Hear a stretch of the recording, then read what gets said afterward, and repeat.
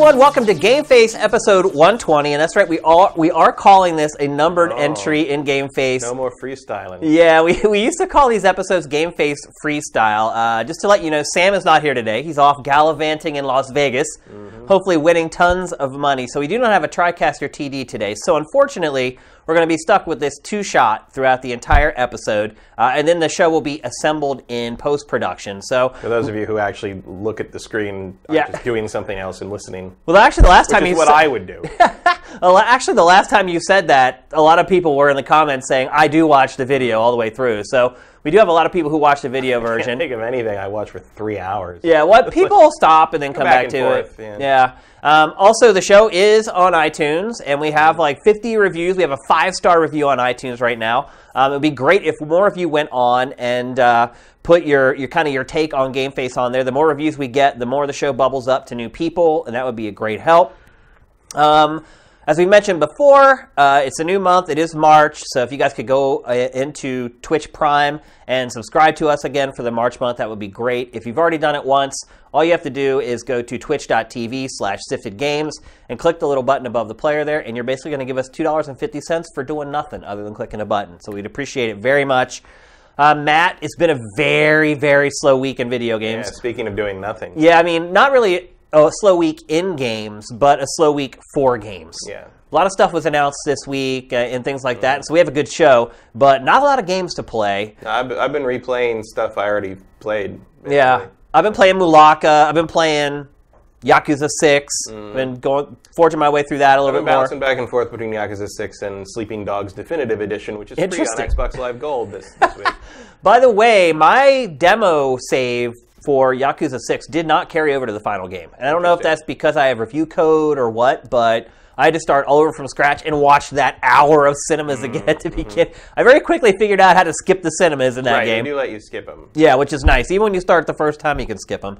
I've been playing Mulaka a little bit. I've been working on a thing for Super Seducer, which was taken off of PSN yesterday. I've been working on... I assume you get to keep it if you already bought it. Well, I'm actually playing it on Steam. I'm not playing it on PS4. I got a code from the publisher, actually. They reached out and said, hey, do you want a code for this? I'm like, sure. And then, like, the next day, it literally got taken down from PSN. So I'm working on a cut of the game that will clearly demonstrate why the game was removed from PSN. That should be going up over the next couple of days. Also, tomorrow at 1 p.m. Pacific, we'll be doing the next episode of Today's High Score. Last week's was absolutely great. Wall-to-wall calls for 2 hours. I actually had to, cut it off at a certain point. We didn't even get through all the topics that I wanted to bring up in the show. So 1 p.m. Pacific tomorrow for Today's High Score. Get on there, get on Skype, be a part of it. It was a lot of fun, and last week's show was really great. So thank you very much to everyone who participated, and hopefully it just keeps getting better and better as the show goes on. So with that, let's get into the first topic for this week's show. Got some really bad news today, Matt. Wake up in the morning, climb out of bed, crawl back to my office, and what's the first thing I see on Sifted? It's that Days Gone has been delayed into 2019. Of course, one of my games from the Sifted Fantasy Draft. And for those of you who may not know what we're talking about because you found us on iTunes, or maybe you're just listening to the show and you just got onto our Patreon, every year Matt and I do a video game fantasy draft. We've been doing it for several years now. And it's just like fantasy football. We take turns drafting games. And then at the end of the year, we add up their aggregate score from Metacritic, and whoever has the group of games with the highest aggregate score wins the league.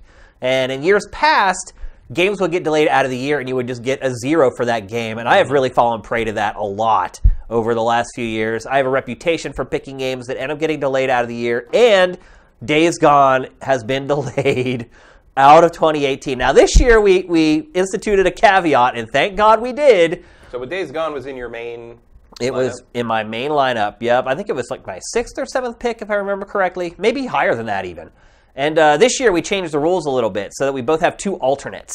And so my first alternate is A Way Out. So now A Way Out comes off the bench for me and is now a part of my team. And that's coming out. I honestly wouldn't even be surprised if that game gets delayed out of... I don't know about out of 2018. I mean, I never dreamed Days Gone would be delayed, Matt. Really? No. Do you realize that studio has not put out a game since like 2012? Yeah. 2012. Well, it's 2018. They're working on this for 6 years. We've seen so little of it that like it, and it's. We did mention it on the draft show that it had kind of gone underground a little bit. And since the draft, it's been another few months. We hadn't heard anything. I figured it was going to be like a late 2018 thing, but I didn't. It wasn't one of my top picks to delay out of the year. But it doesn't super shock me that it happened. I was pretty confident. I mean, look, at this point with our fantasy draft, I feel like I play on the extreme conservative side when picking games, especially this year. I was like, there's no way in hell any game I pick is not coming out. It's just not going to happen. I didn't pick Days Gone in part because I don't know if it's going to review all that well. Like I don't know how I feel about that game still. So I feel better about it than I do about A Way Out, but that's a different thing. Yeah. So how does this impact Sony's 2018, if at all? Well, I mean, probably not a huge amount because like they still have all the multi-platform stuff, but there's been some rumors that like some of the stuff, we'll get to Black Ops later, but there's been some stuff I read that said that like some of the Black Ops promotional stuff has Xbox branding on it, which means Xbox might have gotten that back. Got that deal back. Because the Xbox One X makes that version the definitive multi-platform version. And so if Activision switched its loyalties that way, that could impact Sony to some degree. I mean, I think Sony is safe just in the sense that people play everything on that platform. But in terms of exclusives, like you got to wonder if there's anything in their back pocket, or if it's just going to be they're going to ride the third parties for the latter half of the year. But it feels like Sony's been doing that for the past. It happened last year. The first party output was not great. Yeah, Sony did not have a great last quarter last year in terms of their own games. Yeah, they really didn't have a big blockbuster for Q4 last year. No, and so it makes you wonder, do they have anything up their sleeve? Obviously, we have God of War this year. Yeah, it looks like Dreams is coming. Dreams is definitely coming, but I don't think Dreams is gonna move the needle in terms of the thing. The audience Days Gone was after. Right, it may be a great game, but I don't see it selling 8 million copies. No. God of War is soon. You're talking about something at the end of the year. It would have to be something we don't know about, or Last of Us 2 is way further along than anyone suspects, including Naughty Dog. Because that's the other question. So it gets Days Gone delayed in 2019. If The Last of Us Part 2 is scheduled to come out in 2019, you have two first-party zombie games that are very similar. Well, maybe. Like, we still don't really know what the gameplay loop is in Days Gone. Yeah. Like, we don't know anything about what you're doing on a moment-to-moment basis. Just sort of here's this scenario. Things that scenarios happen, little features, and you run from this thing, and you can jump over this. It's like, but like in terms of like, if I had to describe Days Gone as like what the game is to someone, I wouldn't know how to do it. 'Cause is it open world? Is it? I would just say it's a zombie game where you can manipulate the zombies to help you. I guess. I think that's probably the tagline that I would give somebody. We don't have like an aerial view of what this game is still yet. Yeah. And it makes me feel like that might be because they don't know either. Yeah. It feels like very nebulous and has always felt that way. It's always felt like a game that's being built around a tech trick, and sometimes that goes real wonky.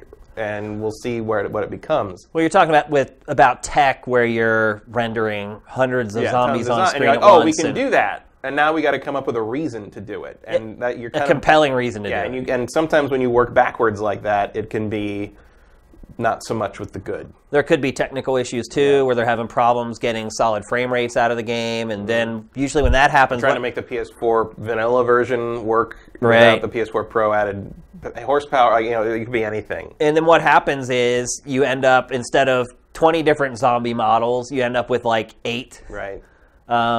Everybody's wearing the same shirt. Right. Or they're just clones. It's like almost every zombie looks the same, which would be a big detriment for a game that's built around hordes of zombies. We'll see with State of Decay 2. And which has been shown that without that problem, and then if there's one thing we know, people lose their minds when something doesn't look exactly like the promotional material. And like to this day, you've got people making Witcher 3 mods to make it look more like that one demo at E3 3 years before it came out, as though the real game isn't like beautiful as it is. Yep. But like you've just got that thing of like it looked like this first, and anything else is a lie. And so if Days Gone comes out, and doesn't deliver on that, like they're going to get roasted by the core demographic who cares about that kind of thing, and that's not the press you want. Yeah, I don't think it's a huge deal that it was delayed out as far as Sony's prospects for the year. It looks like Kingdom Hearts 3 may come out this year. Yeah. And while it is multi-platform, I think it'll do really well for Sony. Yeah, it's a PlayStation-identified franchise. For sure. And that's also the only place to get all the other games. Yeah. So. And God of War, I'm sure, is going to sell really well, provided it is not terrible. And they may have something else we don't know about yet. Sony's certainly large enough to have other things going on. Maybe Sucker Punch's samurai game, whose name like Ghost of Tsushima. Yeah. Maybe that's further along than we think. I'd be really shocked if that came out this year. We only have that one trailer for it so far. Yeah, but at the same time, what the hell has Sucker Punch been doing? Yeah.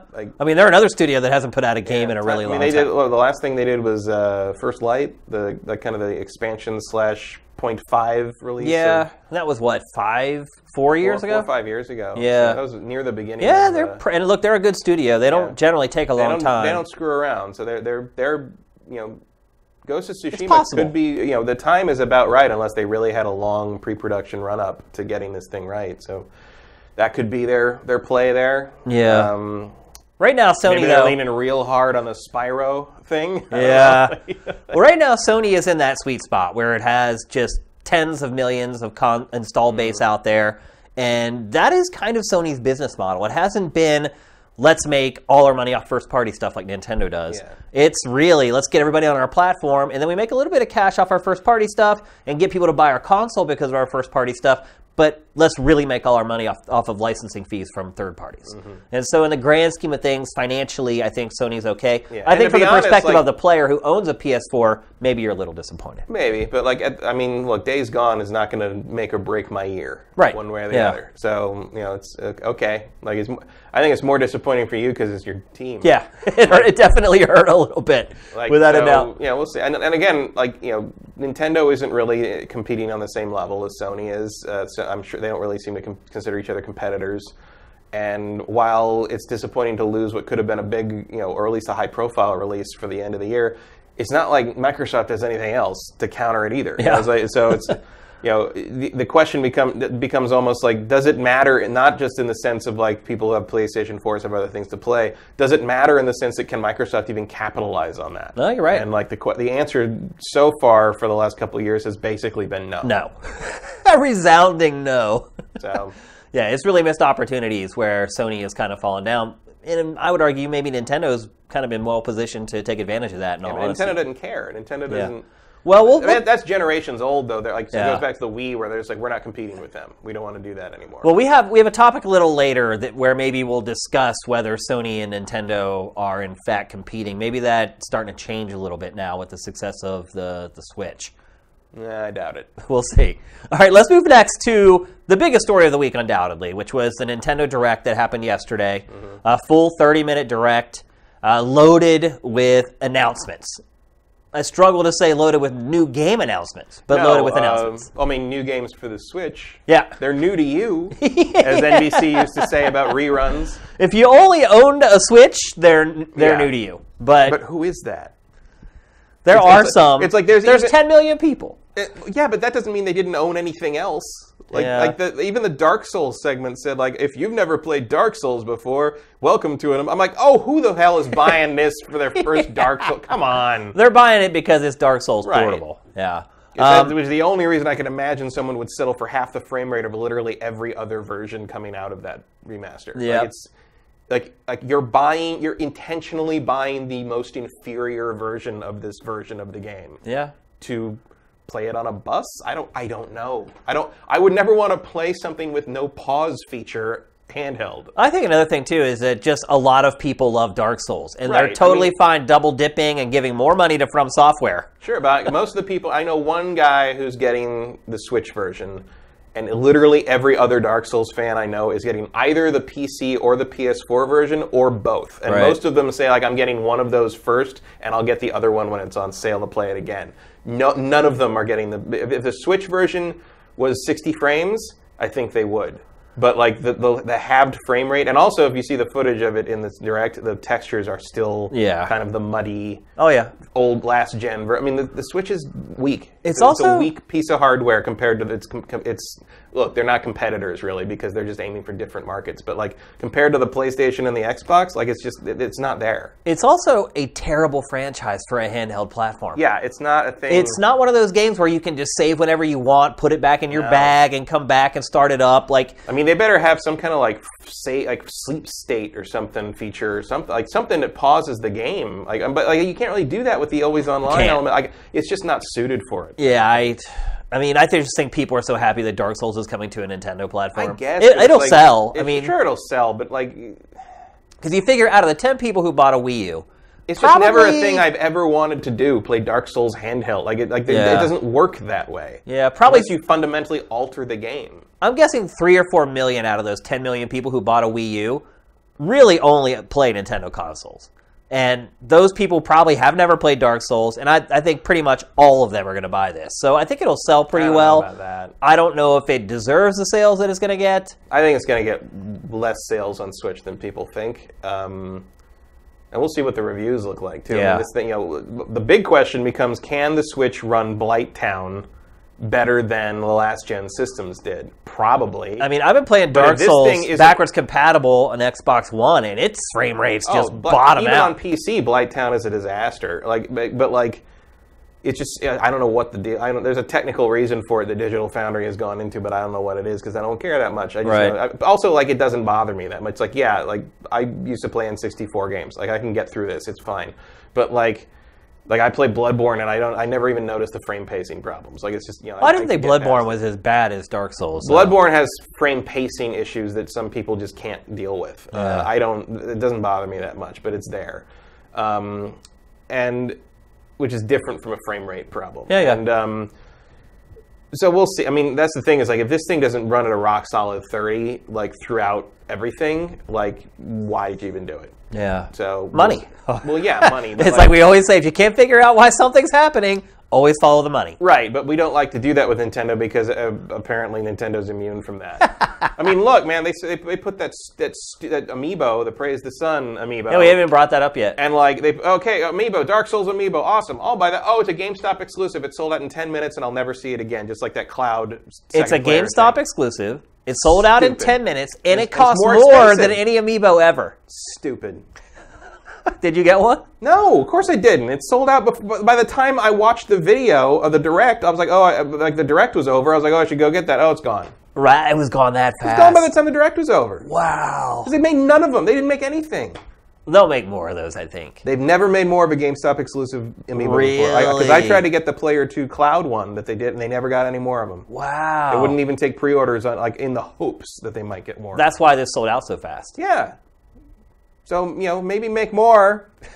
If you want to. Because there's probably people who want to give you their damn money. Yeah. You idiots. I wonder how many the allotment was. I don't know what that would be. But it's a good way to drive sales. I've gotten store exclusive amiibos on semi-regularly, and the only store I could never get unless I got lucky pre-ordering along is GameStop. Wow. Everything else, Amazon's comes back into stock, Best Buy's, Target's, it all comes back eventually. You can catch them on the website, but I've never seen GameStop restock them. How much do you think that amiibo is going to go for on eBay?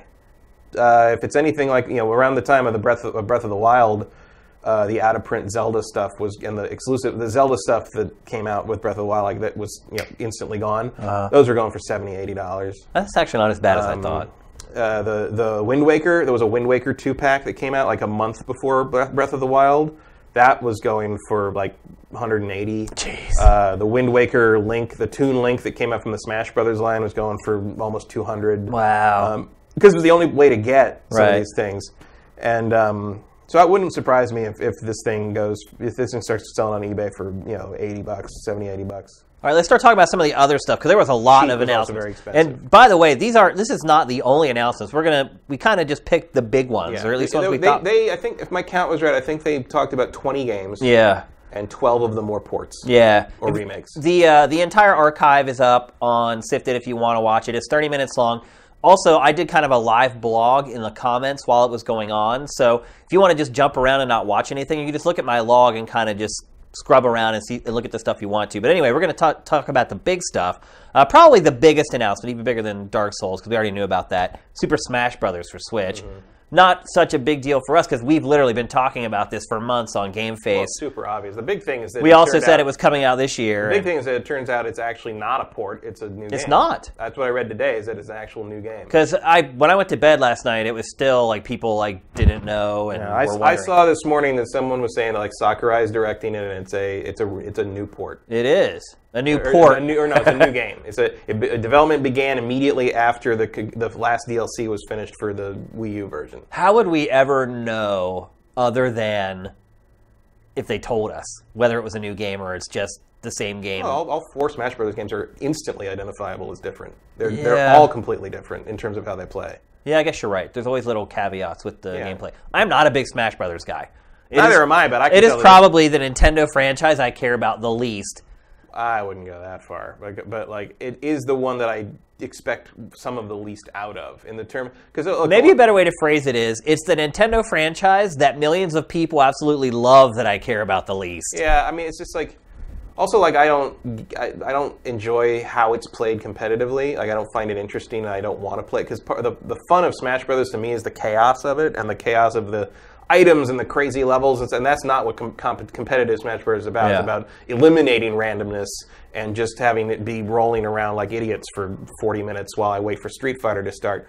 But like, oh my god! Like, I just don't like the way it plays. Honestly, I just don't think I like playing it. I just don't care about high level competition with it. And it's like it's not like there's people like bash it and say like it's stupid and it's for children. I don't say that. Like, it's like it takes a very high level of skill to play at that level, but it takes a very high level of skill to do a lot of things I don't want to watch. Right. It's like like professional darts. Right. I would like to go to the World Championship. Really? Because I don't know if you've ever seen that televised. I watch it, yeah. And it's like, I don't care about the darts, but like everybody's sitting at these giant Viking long tables with pitchers of beer. I'm like, it looks like a great afternoon. A fun time, yeah, for sure. Like I don't know if I'd ever pay attention to the guys throwing darts up front, but like that looks like a good day. They didn't show much of Smash. No, it's just the Splatoon guys basically saw Inklings are going to be in the game. Inklings saw the logo looming behind them, and you see a silhouette of like Breath of the Wild Link and Mario, who I assume is Odyssey Mario. I'm assuming too, but I really couldn't tell by the silhouette. It has to be. I mean, it has to be. The Cappy must be in there somewhere. Link definitely looked like Breath of the Wild Link. He's definitely Breath of the Wild. Yeah, and you're probably right. Like, there's going to be a Mario where you use Cappy, which could actually completely change the way you played Mario in the past. Yeah, it could make a big difference in how Mario works. Mario could become a little more Kirby-ish. That's true. Yeah, you're right. Which he certainly did in Odyssey. Yeah, because imagine if you could possess some of the items that come down into the game. What are those called? Those like one-off items in Smash? There's a word for it. I don't know. Where like the Pokemon come out. There's a word for it. I can't remember it. I'm sure somebody who's watching this will put it in the comments. But yeah, imagine if like a Pokemon came down and you could possess the Pokemon to take control of the Pokemon, or you could like possess other characters, or you could possess background items, or there's a lot of stuff you could do with that. Yeah, it could provide a really, really unique mechanic for the game. I guess we'll wait and see. I'm curious to see how they. Who reported that it was a new game? Do you remember? I can't remember. I saw it right. Was it a reliable source? People talking about it on like Reset Era and stuff. And if people usually Reset Era people are pretty good about pointing out something being false. Well, they're also hardcore Nintendo fans, and right? They tend to be a little optimistic when they talk about Nintendo. Optimistic in terms of like opinions, but not they're not generally that way about facts. They're usually they're very careful about not getting their hopes up about things that aren't real. I have never visited Reset Era. I've never gone there. I pay some attention to it just because it's the new NeoGAF for people who don't know. It is the new NeoGAF more or less, and a lot of the insanity that comes with that came with them, and it is just the Nintendo fandom there is. And it's astounding to me. Like NeoGAF used to be like that right, too. but this is like sometimes it's to a new level, and like that's saying something. Like stuff like now that Breath of the Wild is out, do any games matter anymore? And it's just like and like you can talk about like you see it a little bit like they just didn't announce the Switch version of Black Ops 4 because Nintendo wants to be a secret. It's like no, it doesn't exist. People like. We have a few people on Sifted who are just... They're in very strong denial about how weak the system hardware is and how no one wants to make their own It's not even just that. It's just that I think hardcore Nintendo fans, unlike even Sony ponies or whatever they call them, or Xbots. They're just like delusional at times. Like they're completely blind to reality. Well, they also want, the Switch is the first sign of like mainstream life Nintendo's shown. Since the Wii, but really since the GameCube, if you're talking about real gaming. No, you're right. The Wii was kind of a detour into like, hey, we got these old people to buy Wii Sports for a day.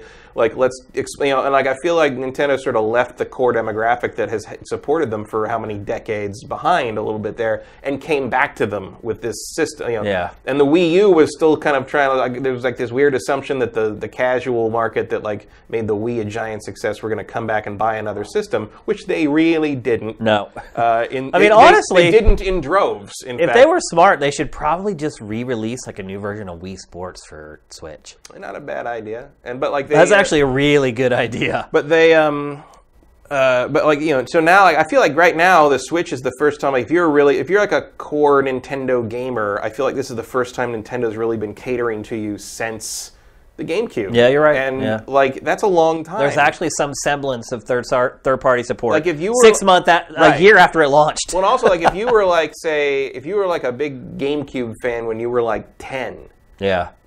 You're 25 now, and this is like crazy. And this is like the first time in maybe most of your lifespan that you see Nintendo behaving the way the Nintendo of your childhood did. So I understand like kind of the desperation of like they have to succeed this time. They have to get it all back. They have to get all these games that you see on the other platforms on their platform too, so it'll be like it was. Yeah. And that's just not going to happen, because the thing you forget about that is the GameCube was a really freaking powerful piece of hardware. Yeah. Like the GameCube was a beast. Yeah, man. Compared to PlayStation 2 for sure. Yeah. And even to Xbox. I think the visual quality, like the image quality on some GameCube games through the digital out beats the Xbox. No, I would say the best looking GameCube games look better than the best looking Xbox game. I would say without a doubt. Like Conquer, when they remade that towards the end. That's pretty good. That looked pretty good, on Xbox. But also like a lot of the GameCube games. But then you talk about like Star Fox Adventures from Rare. But also like a lot of the GameCube games that look better than that are also good games. Right. And I don't like the Conquer remake very much. Good point. Yeah, I didn't like it either. But I mean, look, man, I still put in Rogue Leader once in a while, which was a launch game. I think it still looks pretty damn good. It still holds up, yeah. Again, if you're going out of your component cables, it makes a big, if you're going out of the digital component, there's a reason people pay $200 for those things. It's like it's almost like buying a new system. It kind of is, for sure. So I understand why people are kind of desperate to see that kind of return, but it's not going to, because they didn't make something that can support that. It's not for that. And like these third parties have to be interested in kind of making, like the Wii, making something that can either scale or function that way. And I don't think Black Ops is going to do that. Yep. Let's get going. We have a ton of games to talk about still. Luigi's Mansion, a GameCube game, nice segue, announced for 3DS. Sure. Why not do it like a remaster of that for Switch? So few people play Luigi's Mansion. Probably that's coming later. Maybe. I mean, why release the worst version second? Also have a question. What do we call that? Is it a remake when it's going to weaker hardware? Because they probably had to completely rebuild the game. Yeah, I mean... Or is it just a port? It's kind of a It's not a remaster, obviously, because it's on weaker hardware. It's kind of a demake. Yeah. In a way. 98 DMake, one of the YouTube channels we curate. Yeah, a little bit. And I wonder if it was just sort of built on the Dark Moon framework. That's what it looks like. Yeah. I mean, if it's there, why not? Yeah. I mean, I love Luigi's Mansion. Instead of the Switch. It's really short, but really, I had a ton of fun with it. I liked it. And there's no game like it still. I played it, well, there's Dark Moon. Right, but I'm saying that no one has really copied the design of it. Not really. I mean, why not? I mean, it's nice to see. The 3DS can have tons of ports instead of new games, too. Why not? That's where we are right now. And Dark Souls, we already talked about that. Splatoon 2, single-player DLC. That was surprising to me. I mean, not unwelcome. But it cost $20, Matt. Well... Don't you think that's insane? I think a lot of the pricing on this stuff is insane. $20 for... Tropical Freeze for the Switch is $10 more than the Wii U version was. Yeah. Why? Why are these Wii U ports full-price games? It's stupid. Well, money. Right, but like... I know people are going to pay it. A lot of people didn't play the games on Wii U. But at the very least, if you have them on like Nintendo Digital, like if you have them digitally on the Wii U or something, it should count on your account somehow and you should get a discount digitally. Like they should cut the people that supported them in their shittiest system, other than the Virtual Boy, a break on the price for these things. I'd agree. Splatoon 2's existing single-player campaign is just a shell of a game. It's basically like, hey, we're going to teach you how to use these mechanics so when you go play multiplayer, you don't get annihilated. Very little narrative around it. Like the whole scrolls thing, there's lore. Right. Well, look, I haven't played Splatoon 2. I barely played Splatoon 1. And watching the Octo expansion stuff in this Direct was like watching like a surrealist film. Yeah. Like, I don't understand any of what I just saw. Well, I don't know. Well, you probably haven't read any of the Splatoon lore that are in the scrolls. It's kind of dark. Nintendo is kind of dark in the lore on a pretty regular basis. It's, like basically, Dark Souls isn't a total out of left field thing for that system in terms of lore matchup. Like, yeah, you're right. Zelda gets crazy in some places. And convoluted. If you look at their official timeline. But there's some real, like if you read some of the backstories and like, you know, all the Pokemon theory stuff and like the Cubone's wearing the skull of its mother and it's man, like it gets real. Well, Splatoon 2 is like a post-apocalyptic IP. Like, this whole world has sprung up after the world ended. So there's dark undertones to it. But so there's certainly fodder there to make something good single-player-wise. Are the Inklings like mutants, or are they like they used to be humans, or are they squid who have elevated? I am far from a Splatoon scholar. I read half the scrolls from the first game and a third of the scrolls from the new one, so I'm not an expert. But because I got the gist of it. There is an actual school of thought in biology that if humanity was wiped away, the next intelligent species to raise up would be like cephalopod, squid and octopuses, because they have very advanced. Like if you they've also survived. If you eat calamari, you're probably eating a self-aware creature. It's a little skeezy.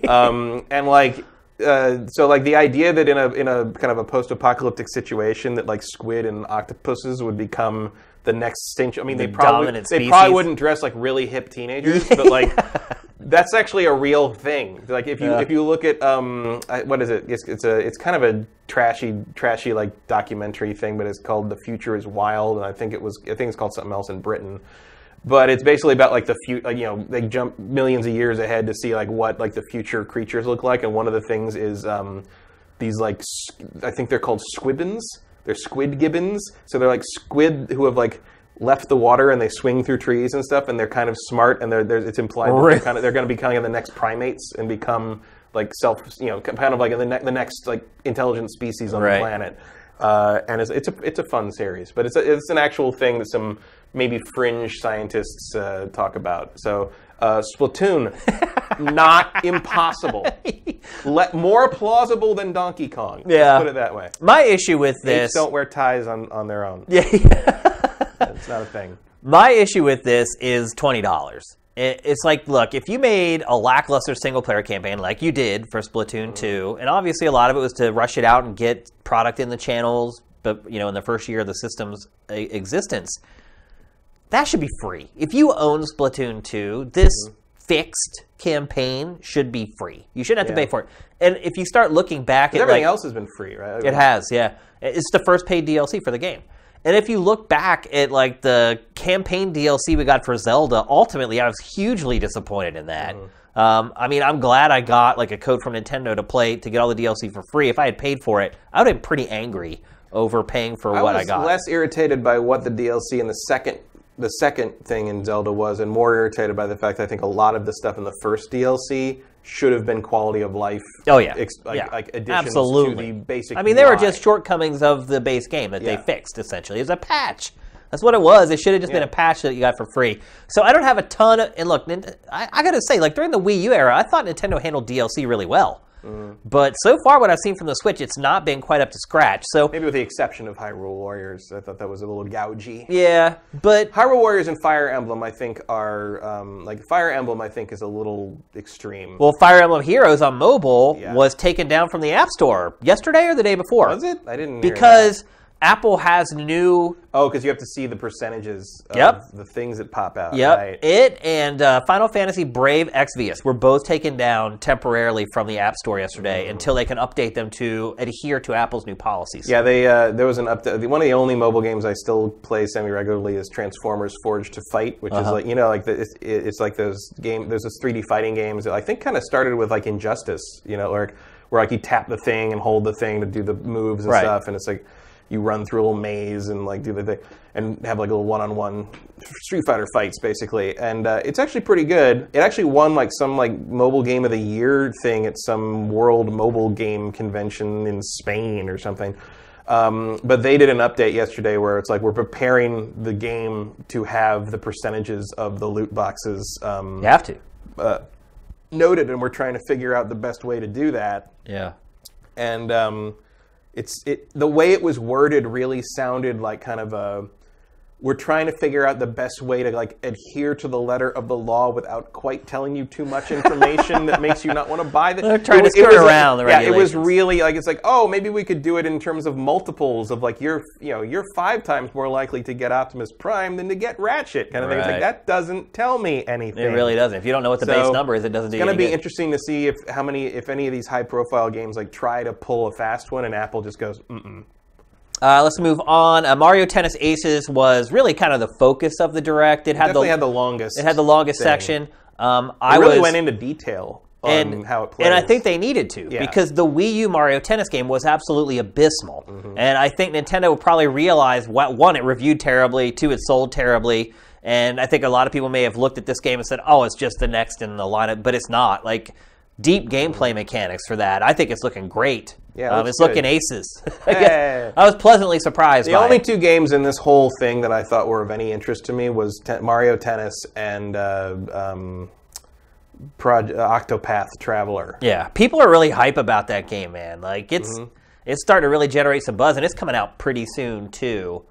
And then there was... Oh, here's, to me, the biggest disappointment of the Nintendo Direct. Even bigger than them charging $20 for the Splatoon single-player DLC... Travis Strikes Again, No More Heroes. Oh, yeah. What a letdown. Wow. I mean, I should have known. Well, you're right. It's like we totally came up and I'm like, yeah, okay. I felt foolish. You're right.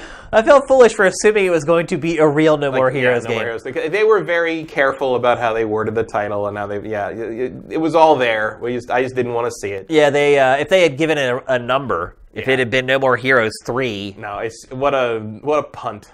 What a punch to the gut, really. It's so, for those of you, you're probably seeing it on the screen right now, but it's a top-down, cooperative, hack-and-slash, twin-stick shooter. But yeah, it's garbage. Yeah, screw it. That's so bad. And it's like, now I'm not all that upset about, Robin Atkindown's not voicing him, because who cares? Yeah, it doesn't. Who cares about this game? It looks like an indie game. Yeah. Well, just like everything else they showed, except for Mario Tennis. Yeah. And Splatoon. But Splatoon's already out, it doesn't count. It's weird, like so much weird stuff. Like the fact that they show, you're doing a remake of Mario and Luigi Bowser's Inside Story with like a weird expansion for Bowser Jr. And you show it in March, and then you say it's coming next year. Yeah, 2019. What? A 3DS game. You felt like you needed to tell us about that now? Like that was when?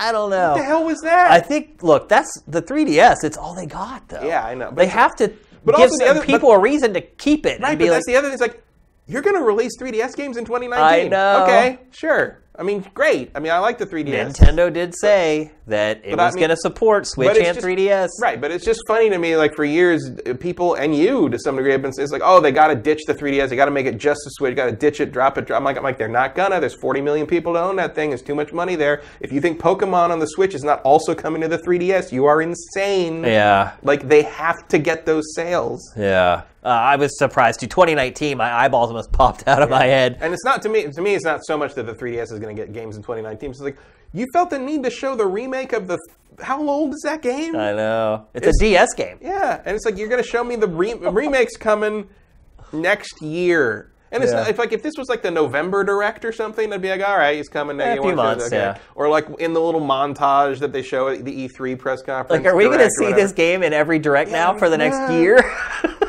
We probably will. Or is this the only time we're going to see it until it comes out? And they're just like, all right, we'll put it in this, and then whoever's working on it, you need to shut up for the next 10 months. We don't want to hear it. Let's see what else. Captain Toad Treasure Tracker. That actually is an underrated Wii U game that I think I'm okay with them bringing that to Switch, because a lot of people didn't play it, and it deserved to have more people play it. If it was on the Wii U, put it on the Switch. Who cares? I mean, might as well. Nobody played it. Obviously, they port over very easily. And apparently, Switch owners who already own these things are willing to pay $60 frickin' to have them on a bus. They are adding Super Mario Odyssey stages, That makes sense. I mean, I think a lot of people saw this coming when Captain Toad showed up in Odyssey. Yeah. I mean, it felt like they were laying the groundwork there. Yeah, absolutely. So, there was all kinds of little inside jokes in Odyssey with Captain Toad. That's fine. I mean, Captain Toad is kind of a cool little, weird little thing. Actually, it reminded me, it's not a direct comparison, I guess, but it reminded me a little bit of Zack and Wiki on the Wii. Yeah. The puzzle thing. A lot of people probably don't know what that is. Well, that's unfortunate, because that's one of Capcom's best Wii games, and no one frickin' played it. Yeah, that's why I said nobody even knows what it is. I don't even know if there's a way to get that, if it's digital or something. I don't know. I have a copy of it, and I'm assuming it's probably worth some money at this point. I think it's probably available digitally on the Wii U or something. If you have a Wii U and you haven't played Zack and Wiki, go look that up and see if it's on the Wii U store, because that game's really great. Very unique. Yeah, very different. Then there were relatively big ports. Crash coming to the Switch. Yeah. Insane Trilogy. Here it comes, Slumber Boy. Yeah, so it's very weird. Yeah, I mean, Crash has been on Nintendo systems before. Yeah, back on the GameCube. I think Twinsanity was on the GameCube or something like that. Yeah, because there was a while where Vivendi owned Crash, and they were porting him to everything. Yeah. It's still very odd. But these are the games that were advertised with the guy in the costume with the megaphone outside of Nintendo, yelling at Nintendo and Mario. Yeah, it's just funny to see those on this now. And then the other one, South Park Fractured Butthole. Mm-hmm. I've been on record on GameFace saying I was not a huge fan of that game. No, neither was I. Although I did, when they mentioned it, I came to a revelation I'd never thought of before, because I've been playing Yakuza 6. Because one of the criticisms I had about South Park Fractured But Whole was that it didn't work in the sense that you made me go through the whole same area, same geographical location I'd already done in the first game. Yeah. And it just felt like a retread. Yakuza uses the same place every single time, and it never feels like a retread. Yeah. Because it's so much better at coming up with new content and new ways to use the location. And South Park didn't do that. Yeah. I realized that my criticism wasn't accurate in the sense that it was you reused the same location. The criticism was actually you didn't come up with anything new to do, which is a totally possible thing to do because Yakuza has done it 7 or 8 times. Right. Yeah. So yeah, I was just the thing when they showed that game, for whatever reason that popped in my head, that was it twisted my previous criticism of the game and made me appreciate Yakuza even more. So. Ubisoft cash in. I think they're just trying to get some of that money back from South Park. They did not sell very well. Well, especially after that protracted development cycle. Yeah. It got delayed so much. Yep. So, yeah. So those are the big stories. There's other little stuff, but we actually end up kind of touching all that on all of it anyway. There's a bunch of the indie... There's Undertale and Little Nightmares and... good games, but games I already played that I already have that on most people platform. have already played. It's just okay. I mean, the Switch is increasingly sort of the day late and a dollar short platform. It's turning into a port and dump site. You're a dollar short because you have to buy these things for exorbitant amounts. So it's Little Nightmares is a great game. It is, yeah. But what are you going to pay on Switch? You're going to pay what? At least $40 for it, I think. Well, because it's the complete edition or something. And you have to pay for a card, and the cards cost more than burning a disc. Or you could just get it on Steam at the next sale for $9. Maybe. You probably get it for less. Even less than that. It's just not a financially responsible platform, and I feel like that's partly because they've chosen the physical media they have, but and some of those games do have a $10 discount digitally, but then they didn't give you the ability to, you've got limited storage space, you got to buy storage space. You got to buy an external hard drive or a micro SD card. You got to buy the micro SD card, and then only recently have you been able to transfer your saves in any way. And it's not built for that. The system could not possibly be more obviously rushed to market. I mean, the online, everyone's talking about, why isn't Blizzard putting Overwatch on this? Probably, there's the hardware power problem, but even if there wasn't, it's they're probably waiting to see what the frickin' online looks like, because they don't have that yet. Yeah, I'm wondering how Dark Souls is going to... I assume Dark Souls is going to have its own sort of system in place like Splatoon does. Luckily, Dark Souls doesn't require any kind of voice chat or any kind of matchmaking or anything. Although this one is going to have a co-op, more play with your friends idea. But it's you don't need all you need is an internet connection and the ability to make it work. You don't need to have voice chat. You don't need to really have communication beyond throwing the little skull, hello, like all this, that kind of thing. So it's kind of custom built for the Switch in that regard. It's like it's kind of this semi-anonymous sort of you don't get to choose what's happening situation, which is sort of Nintendo's online in a nutshell. So what letter grade would you give this Direct? I guess C. If Mario Tennis hadn't been there, there wouldn't really have been anything of interest to me in it. But Mario Tennis looks really good. I like tennis games, and I like Mario Tennis games. I was disappointed that the Wii U one wasn't worth my time, and this one looks like a big improvement. And those games are, when they're good, they are really addictive. They're great, yeah. And also it has a chain chomp in it. That's right. Swinging I don't know why I love that so much, but I do. Because it's completely absurd. I'm going to give it a story mode. It feels like a really fully fledged game. Well, I think most importantly, the gameplay is deep, and there's depth there, and I think that was really what. And it gives you the option to play simple modes. You can just play tennis, and that's cool. Right. Like they're doing. I think they've done all the right things with that game from what they showed on the Direct. So I'm very confident that I'm going to like Mario Tennis. I'm going to be a little more generous. I'm going to give it a B-. I think that's just the volume play, just the sheer number of games that were announced for both 3DS and for Switch, particularly for 3DS, because let's be honest, we're at the end of the road for the 3DS, and I think a lot of people have the system. They're wondering, hey, what am I going to do with this thing for the next year? I think Nintendo provided... You play Pokemon. Yeah, still, again, more. And then the Switch, I hear you. You're right. It is kind of turning into this port dump. It's better than not having anything. Right. And so, it doesn't do me any good. If Switch is your primary gameplay system that you're using now, maybe you commute a lot or you travel a lot and it's kind of turned into your home system, kind of filling it out with this stuff that other systems already have, does have some value. So, I agreed. I would like to have seen something new announced. I don't know if you saw, but Retro Studios put up some job listings the other day. Yeah. And it's definitely not working on Donkey Kong anymore. Its new game is focused on narrative and branching narrative in unique and innovative ways. In 2023. Yeah, that's what I'm wondering. But yeah, the lack of any for the Nintendo Swatch. Yeah, the lack of any real new announcements other than Smash Brothers, which is something that everyone's assumed and really known about for a while. It sounds like it might actually be better than we expected, because I think we were expecting it to be a port of the Wii U version with new content.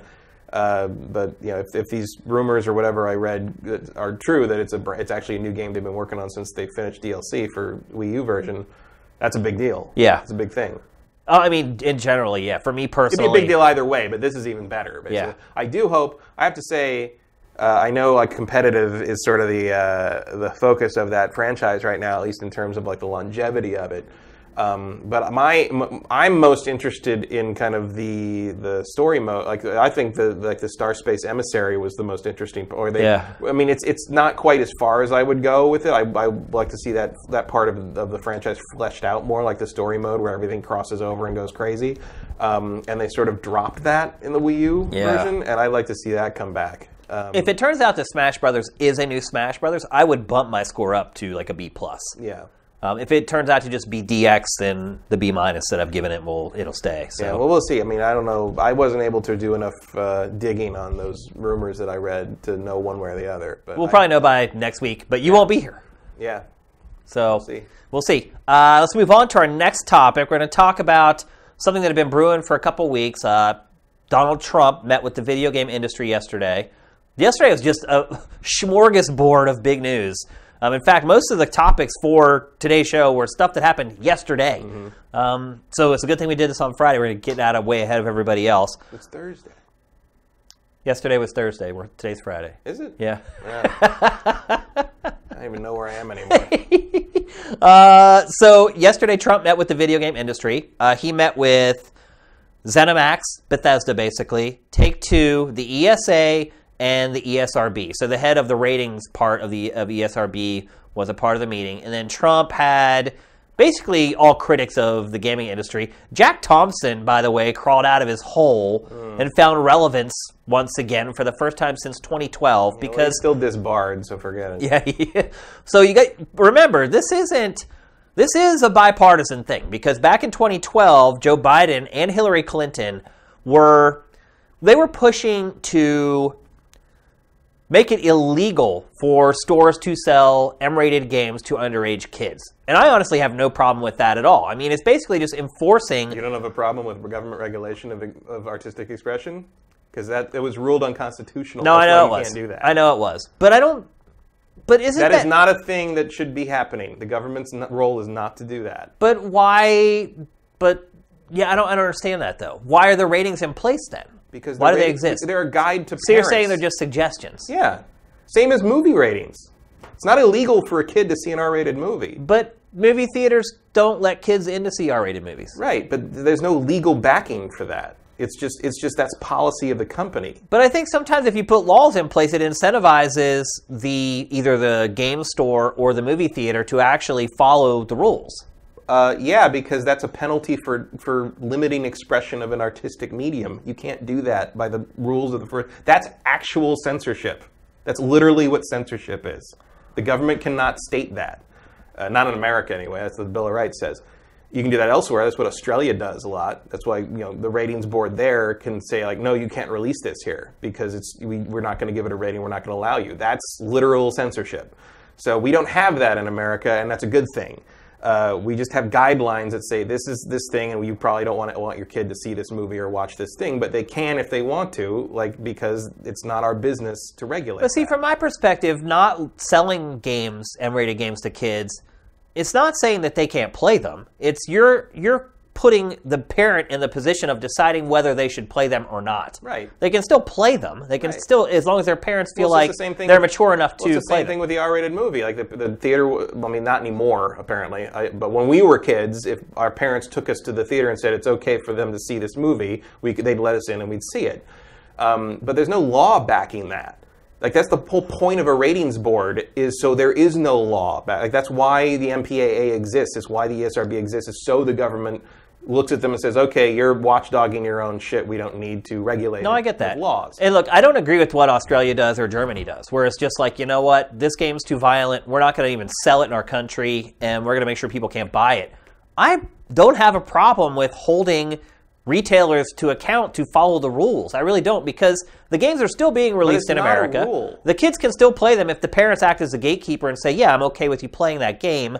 It's just making the retailers responsible. They're already responsible. Like, the way you hold someone to that is, if parents care that much, they don't let their kids shop at that, or they don't go with shop. That's impossible, though. It's impossible to stop people from going into a movie theater and seeing an R-rated movie. Kids sneak into R-rated movies all the time.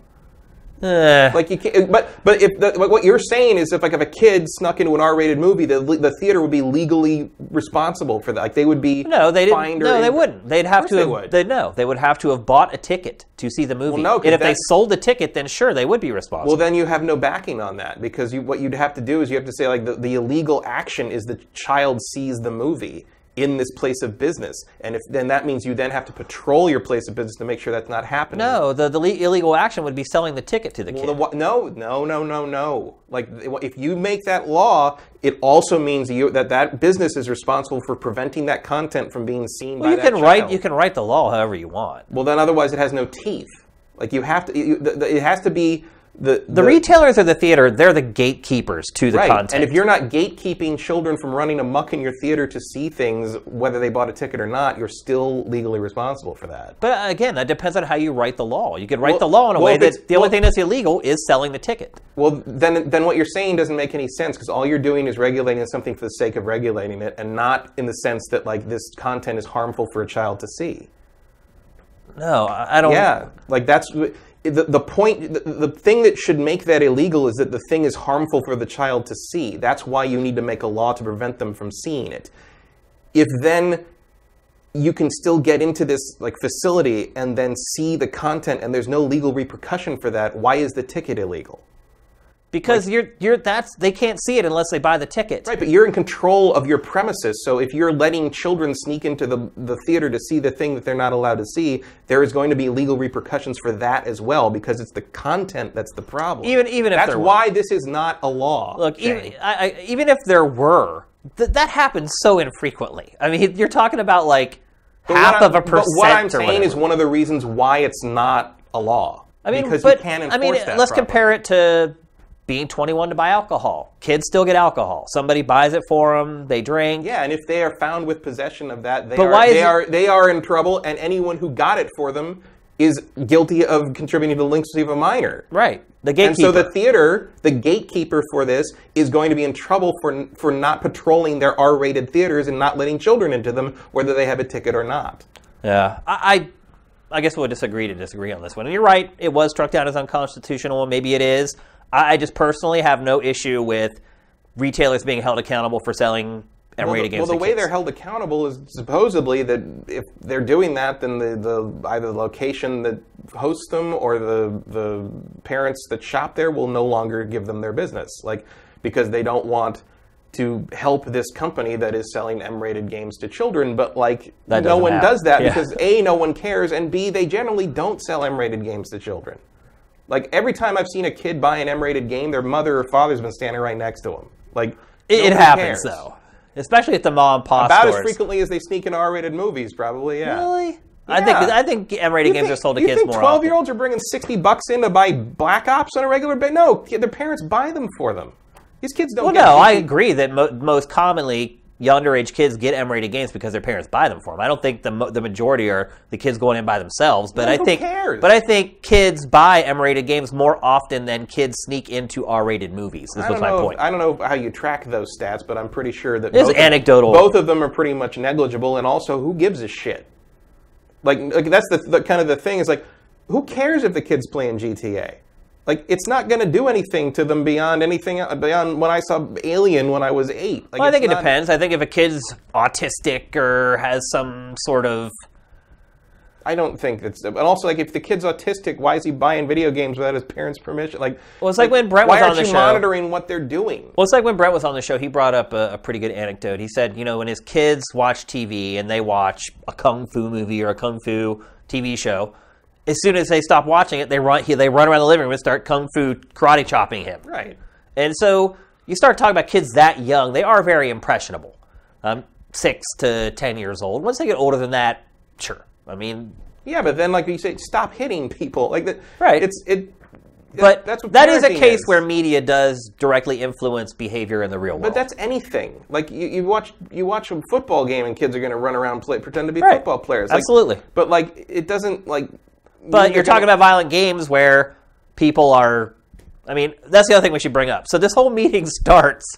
This whole meeting is a red herring. It really is, absolutely. The whole meeting starts with a montage of the bottom-of-the-barrel video game violence. Which is gone now. They took that down. Did they? The YouTube link I had doesn't go... I downloaded it today. I got it before they took it down. Was it Sniper Elite? Or Sniper Elite 4... Ironically, Wolfenstein 2. Wolfenstein 2. Clearly the Nazi thing is going to be a problem for this administration. Fallout 4. There was Fallout 4, which was funny because they had to shoot the guy 10 times to get the headshot to happen. Very ineffective caliber bullet. Yeah. And no Russian was in there. Yeah, no Russian from Modern Warfare. Which is also ironic. So ironic. He doesn't... it's just a comedy of errors and gaffes. But so they start off the meeting by showing this montage of the absolute worst video game gore ever. And then it finishes and Trump says, "That's pretty violent, isn't it?" Yeah. And I could do that with movies, too. Yeah. Hell, I could do that just using the series Hannibal. Yeah. No cameras were allowed in the meeting, so we don't know exactly what happened. They've learned that you don't want a camera live on Trump when he's talking. On the side of anti-game violence, of course, there was Jack Thompson and pundits like that who have been around forever. They're just like like those little fish that swim alongside sharks. Was he in the meeting? He was, yeah. Man, if I was actually anti-video game, if I was someone who really wanted to do something about video game, I wouldn't want Jack Thompson within 5 miles. I would keep him out of the meeting. Absolutely. All that does is damage your credibility. Yep. The Parents Television Council was there. Yeah. And so after the meeting, again, there was no cameras, very little reporting, but there were a couple official statements that were released afterwards. The ESA's official statement was, we welcome the opportunity today to meet with the president and other elected officials at the White House. We discussed the numerous scientific studies establishing that there is no connection between video games and violence, First Amendment protection of video games, and how our industry's rating system effectively helps parents make informed entertainment choices. We appreciate the president's receptive and comprehensive approach to this discussion. And then the statement from the Parents Television Council. What I heard in today's meeting is that the entertainment industry is still fighting to maintain the status quo and is not ready or willing to confront the impact that media violence has on our children. Which is zero. And then, as a caveat... Every other country has these games, too, and their kids don't shoot schools up. That's what's been really disappointing to me, is nothing has come out of that meeting suggesting that was ever said in that meeting. And to me, that is just the most blatant, obvious point that nobody can refute. It's like, until you have a refutation of that point, I don't even want to have this meeting. Yep. Like, that's the end of it. It's like, where are the giant mass school shooting problems in Europe because of the same games being available? By the way, there is not a single scientific study that links video game violence to real-world violence. None. Not one. Just as you said with the Kung Fu thing, like, a heightened level of aggression after a competitive... But that's true of any competitive anything. Yep. Like, that's just how we react to that. In a conference call after the meeting... And most people, after they've had a really strenuous soccer game, do not go out and shoot anybody. No. In a conference call afterwards, the PTC, the Parents Television Council, ranked violent media, including movies and TV, as its third leading contributor to gun violence, trailing access to guns by those who shouldn't have them and mental health. Mm-hmm. Not the guns, obviously. It's not the actual guns. There's a lot of mental illness in other countries, and this doesn't happen there. Yeah. Nothing is going to come out of this, by the way. No. They'll never have another meeting. Well, it's just a red herring. This happened in 2012 as well. Right, they did. It's a red Biden herring did a meeting. It's to make it look like they're doing something. It's to avoid talking about the guns because that's what the problem is. And the fact that it's easier to get a gun than it is to get licensed to drive a car. And this go. Look, I'll give you a nerd reference that could have gone in that meeting. I collect Transformers. Megatron turns into a Walther P-38 pistol. Right. You can't sell toy guns in America without like a blazed orange barrel plug or something. It is harder for me to get an unmodified, no blaze orange plug Masterpiece Megatron than it is for me to get an actual Walther P-38 pistol. Okay? Like, that's how crazy this is. Absurd it is, yeah. It is absurd. But I don't think anything is going to come out of this. This was all just the administration making it look like they're doing something, essentially. Right. And most importantly for their NRA masters, making it look like they're blaming other things. Right, yeah. They have to spread it around like, we just don't know. But it's not guns. Well, also, they know if they can just drag this out long enough and like tap dance long enough, people will forget about it and stop thinking about it until the next time it happens. Yep. And they're probably hoping the next time it happens to kids in grade school because kids in grade school don't organize protests. Yep. That was the problem. That was the problem. These were high school kids. Right. That's the problem, is it happened to kids who are old enough to do something about it. And they are. And they did. Really impressive what those kids are doing. And in the wake of horrible, horrible trauma and tragedy, it's inspiring to see young Americans, regardless of what they're fighting for, just get involved, period. Yeah. Because really the problem with in our country is that young people just don't get involved at all and don't vote. And I'm not going to throw any stones because I'll be perfectly honest with you, I had never voted until this last presidential election because I really hate all politicians. I think they're all crooks. I think they're all in it for themselves and all the money and the lobbying. I just hate politicians. But this past presidential election, at least for me personally, I felt like I needed to finally get involved because to me, one of the options was so awful that I needed to finally, for once in my life, take a stand in politics and draw a line in the sand for me. I know some good politicians, but they're all local people. Yeah.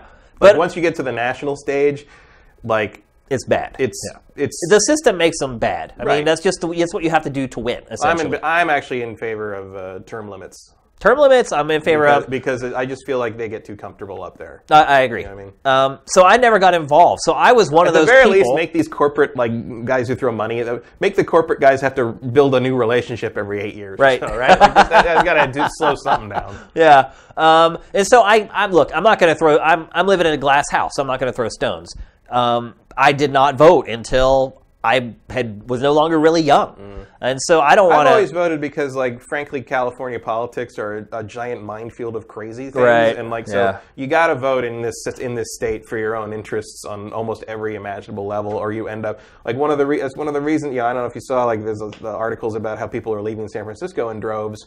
And it costs $200 to rent a U-Haul truck to move from Vegas to San Francisco. It costs $2,000 to rent one to move out of San Francisco. Yeah, because there's a shortage of trucks to leave San Francisco because no one can afford to live there anymore. I read that and the it's other day. At a certain point, it's just going to be the venture capitalists and the homeless guys. That's pretty much what it is already. And it's part of that comes from just Yeah. See, if I had grown up in California, I may have had a different perspective. Yeah. But I grew up in Pennsylvania, where everything was just kind of vanilla, and you never felt. Seriously, though, it was. Pennsylvania. Everything just seems like it kind of works. I mean, it works well enough. There's very little controversy in politics there. People don't talk about it that much. But anyway, it's been inspiring to see young kids get involved, and I think that's one thing that no matter how you look at it. I would like to think that if I was afraid of getting shot to death at every time I went to school every day, I would get involved too. Yeah, absolutely. I know statistically it's unlikely, but it's just it's so common that if that would be a thing that and if you're literally sitting there talking about putting metal detectors in schools, which already happens, and all that stuff is insane. Also, I mean, Jesus. So to me, regardless of you're really talking about how kids are exposed to too much violent media, but your other idea is to have the teacher strapped. It's crazy. Hello, exposure to. So to me, the whole result of this is young people are activated, which is really good. And regardless of whoever they end up voting for, I don't care. Just the fact that they're involved and they have a voice now in politics, I think that's great. So if you're looking for a silver lining over all the crazy stuff that's happened over the last 18 months, I think that's it. That's one of them. Well, it's nice to see. They're not. I mean, the kids that are, the Parkland kids are not millennials. They're whatever comes after. But the reason I bring this up, Gen Z. But it's interesting to see that this generation has learned very early that baby boomers are not going to help you. Yeah. And the reason I bring this up is because these kids have grown up playing games. Yeah. And so they're going to be an advocate for our industry going forward, regardless of what their other stances are. Yeah. They've grown up playing games. And they're going to be helping us as we get older. Well, I always go back to, and I think I've told this story before, but I go back to an interview that Adam Sessler did with Bing Gordon at DICE, in 2012, 2011, back then, I think. And I was I didn't watch it. I don't remember where it ended up. I think it was on the G4 website. But I was in the room doing production on it. And Adam asked, because this is right in the middle, when Adam was, did that debate with Jack Thompson. Right, He was on NPR yelling at him, and the host had to tell Adam to calm down. It was great. But he asked Bing Gordon, we have this whole debate about violence in video games. Do you think this is ever going to stop or ever going to end, or is this going to be this something the medium has to defend itself from every 5 or so years? Yeah. Right, like clockwork right now, really. And Bing Gordon says, if you don't know Bing Gordon was a major EA. Was he co-founder? He was. If he wasn't a co-founder, he was in on the ground floor. Yeah. He's older, late 50s, I guess, by now. Maybe older than that. Maybe, but he's the closest thing to the Tick I've ever met in real life. He's a giant 6-foot-something dude with a huge chin and kind of like just the booming sort of jolly voice of just hey, what, if he did dress up and fight crime at night, no, would not be surprised. But he said, well, here's the thing, I'm older than the average. He said he's older than the average gamer. He's like, most of the people that are making all this noise about violent video games causing violence are my generation. And eventually, we're gonna die. Yeah. And everyone younger, he says you and everyone younger than you grew up playing video games and know that that's not what happens. That if it did cause violence, there would be a lot more violent people around. Oh yeah, because everyone plays. Everyone's playing. Yeah. And these kids in high school and younger now, the psychological studies have shown that if you don't play video games in their generation, you are weird. Yeah, absolutely. Someone who doesn't play video games in that generation has more trouble socializing because it's such a part of their lives. Brent brought that up. He said that's why he will allow his kids to play Grand Theft Auto even at their age, because he feels like the damage done to them socially for not being able to talk to their other friends who are playing it in a social setting is worse than the damage that's done actually consuming the content. Yeah. So there's a real argument for that, especially if your kid can handle it. If you're and I think as a parent, you probably have a good idea. You have a good idea, and also you can step in and modulate, basically. Yeah, absolutely. Moderate. Moderate it. I think both actually works. Yeah. It's and so I think Big Gordon always, I think he's right that eventually you'll run out. The people in charge who are making these meetings, I mean, they're all 70-year-old people that don't know anything about video games.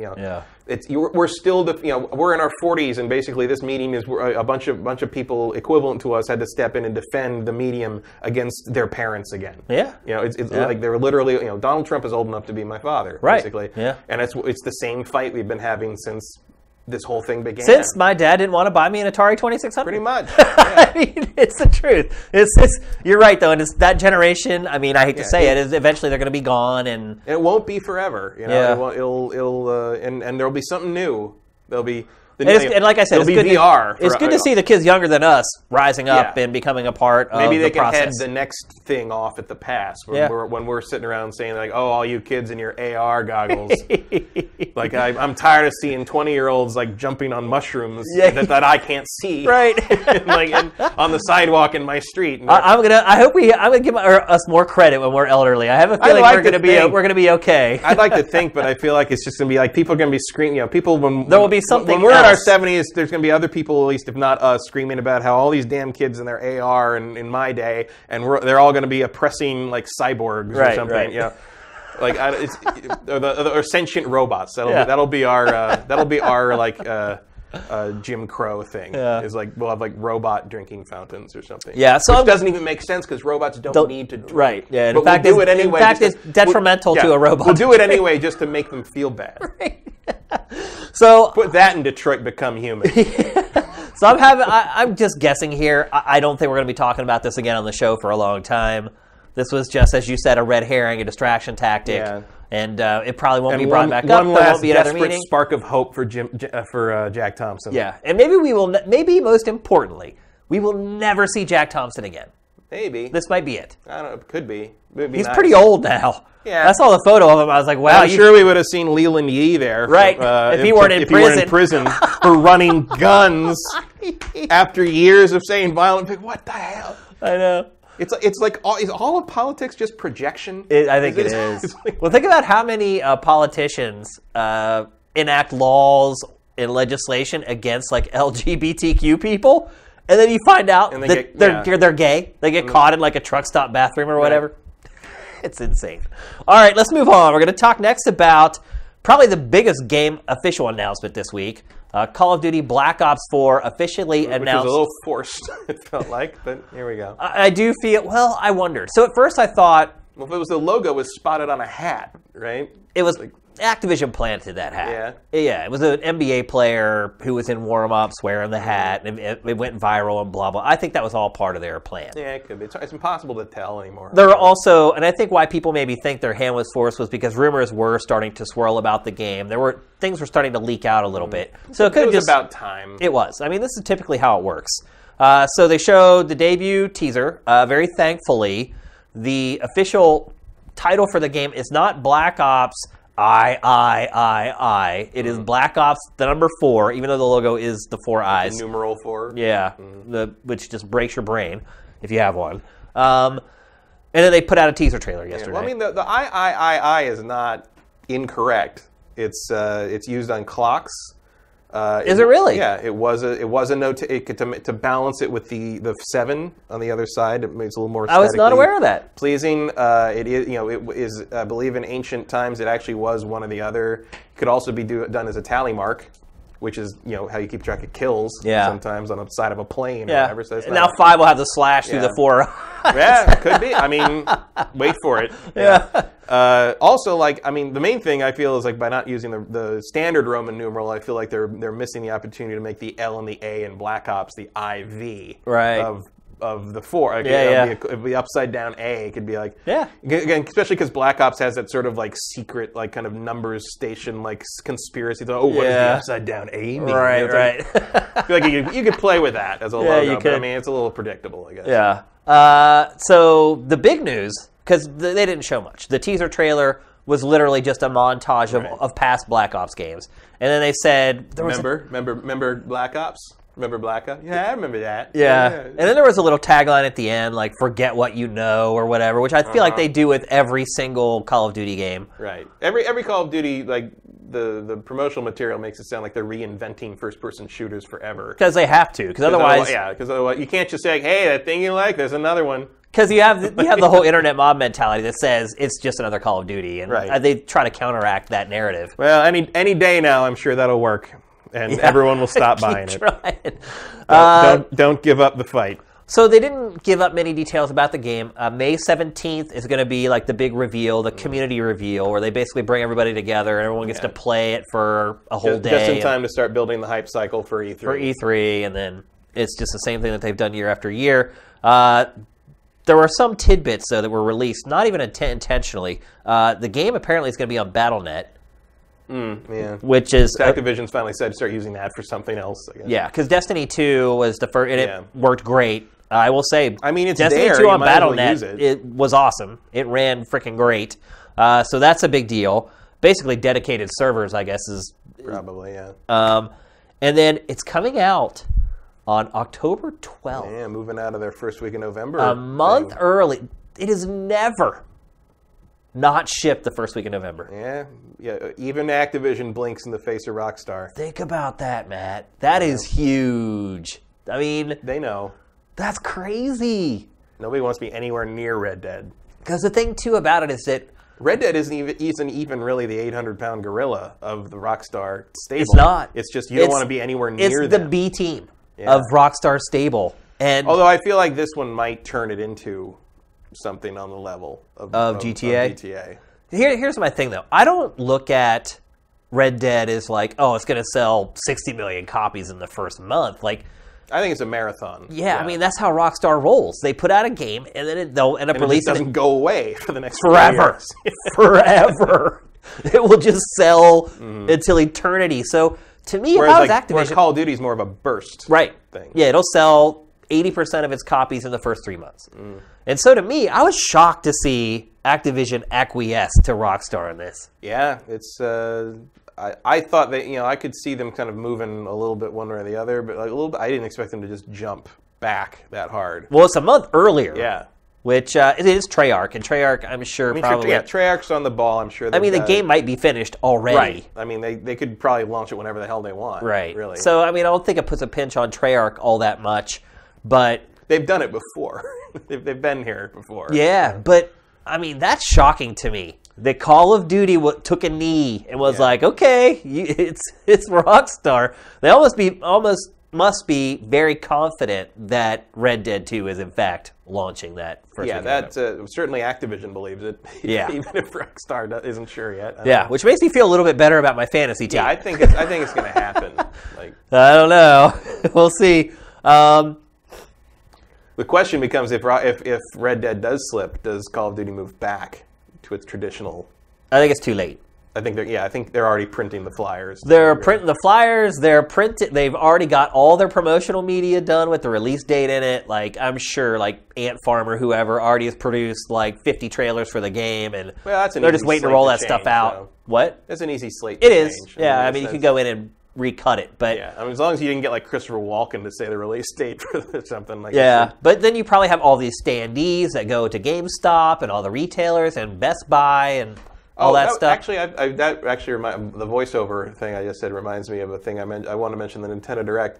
I don't know who they got voicing that, but like maybe let him read the script before he has to read it in the voice booth next time, because that dude looked like it sounded like he had no idea what he was saying. Well, he didn't know. You could tell he did not know what he was talking about. Right. You can tell he's not a gamer at all. But you can fake that if you like let him walk through the script and like kind of familiarize him with what he's saying and how he needs to say. Like it sounded like there was no voice director in that. You're absolutely right. Yeah. They just gave him the script and said, "Go get it." Right. And it's like, you're Nintendo. Yeah. Like there's a like, even as someone who isn't a giant Nintendo fan, like, there's this level of quality that Nintendo presents that wasn't there. And like, well, their early directs were pretty rough. Yeah, but it's like, and also, I mean, they suffer from the fact that, like, they don't have anyone to replace Iwata. Yeah. In terms of... I'm also pretty much over the whole... Oh, yeah. Right. He did it like 80 times in 30 minutes. Like, I mean, okay, we get it. I mean, look, Iwata's a very charismatic screen presence. It's replacing him is going to be pretty much impossible. Like, you don't get a corporate guy like him, like, once in a lifetime, basically. Yeah. But wow. Anyway. Yeah. It's just a production thing that bothered me. Well, that's the way we are. Black Ops 4, do you think it makes a difference that it's coming out a month early? No. Do you think it'll help it at all? More time to sell, I guess. More time to... I don't know. More time to sell? I don't know. I mean, I didn't think they needed to move it, to be honest with you. And I think most gamers do know the first week in November is Call of Duty week. Yeah, well, I mean, if you aren't aware and you don't care about Red Dead Redemption, you can still buy it that week and it'll be all the same. But like, I really don't think it makes a difference. I don't see why Call of Duty... I think Call of Duty can choose where it chooses release date. As long as you're in that window of the fall, it's fine. You know, it's cool. I guess... I will say this. I don't think there's much else coming out. Really. Yeah. I mean, I guess the only other thing they'd worry about would be Battlefield. And I feel like Battlefield, while popular, is not going to really dictate what Call of Duty does. Yeah, they never have. I will say this, though. My mom, she always did like a Christmas club where she'd put like a little bit of money aside with every paycheck, and then you get it at the end of the year so you can go buy Christmas gifts. Generally, those Christmas clubs do dole out that money in October. Because my mom starts asking me for Christmas ideas in October. So maybe that helps it a little bit. People have more cash on it. I don't know. I just can't understand why they would have moved out of the way for Red Dead. They're completely different games. Well, then you got people that wait for kind of the Target buy two, get one free sale that comes like near closer to Black Friday. Yeah. I don't know. It's all the same space, and I feel like even if you don't get it on launch day, you're going to get what you get. Yep. So it's fine. It's not going to make any difference. I don't think it makes a difference at all. You want to separate your hype beast from the other hype beast. That's all. Yep. Let's move on. We're going to talk next about Grand Theft Auto 6. Stuff leaked out?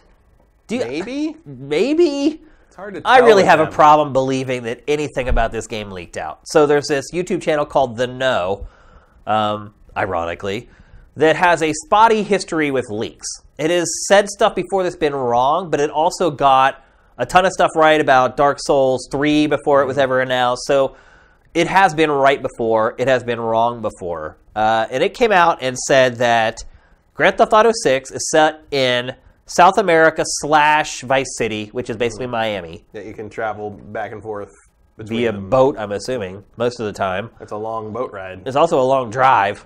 If you're going to drive all the way... Well, I'm going to guess you just, like, enter a thing, say, do you want to go to South America? Probably. Hit the button, yeah. Female lead character. About time. Well, I mean, the other caveat with that, too, is that, you know, GTA 5, you played as several different characters. Right, and one of them should have been a girl. Yeah, no, you're right. There should have been at least one. I thought... And ultimately, there was really one lead character, too. Yeah, I mean, Michael is the lead character in that game. For sure. Really. There's three, you know... If you're going to pick one person the story's about, it's about Michael. It is, yeah. And I, back before we knew that we realized there was never going to be any more single-player DLC for that game, I thought that adding a fourth playable character that was a woman... Maybe that was the plan. Was an idea. But they started making all that GTA Online money, and they're like, screw that. It could have been possible.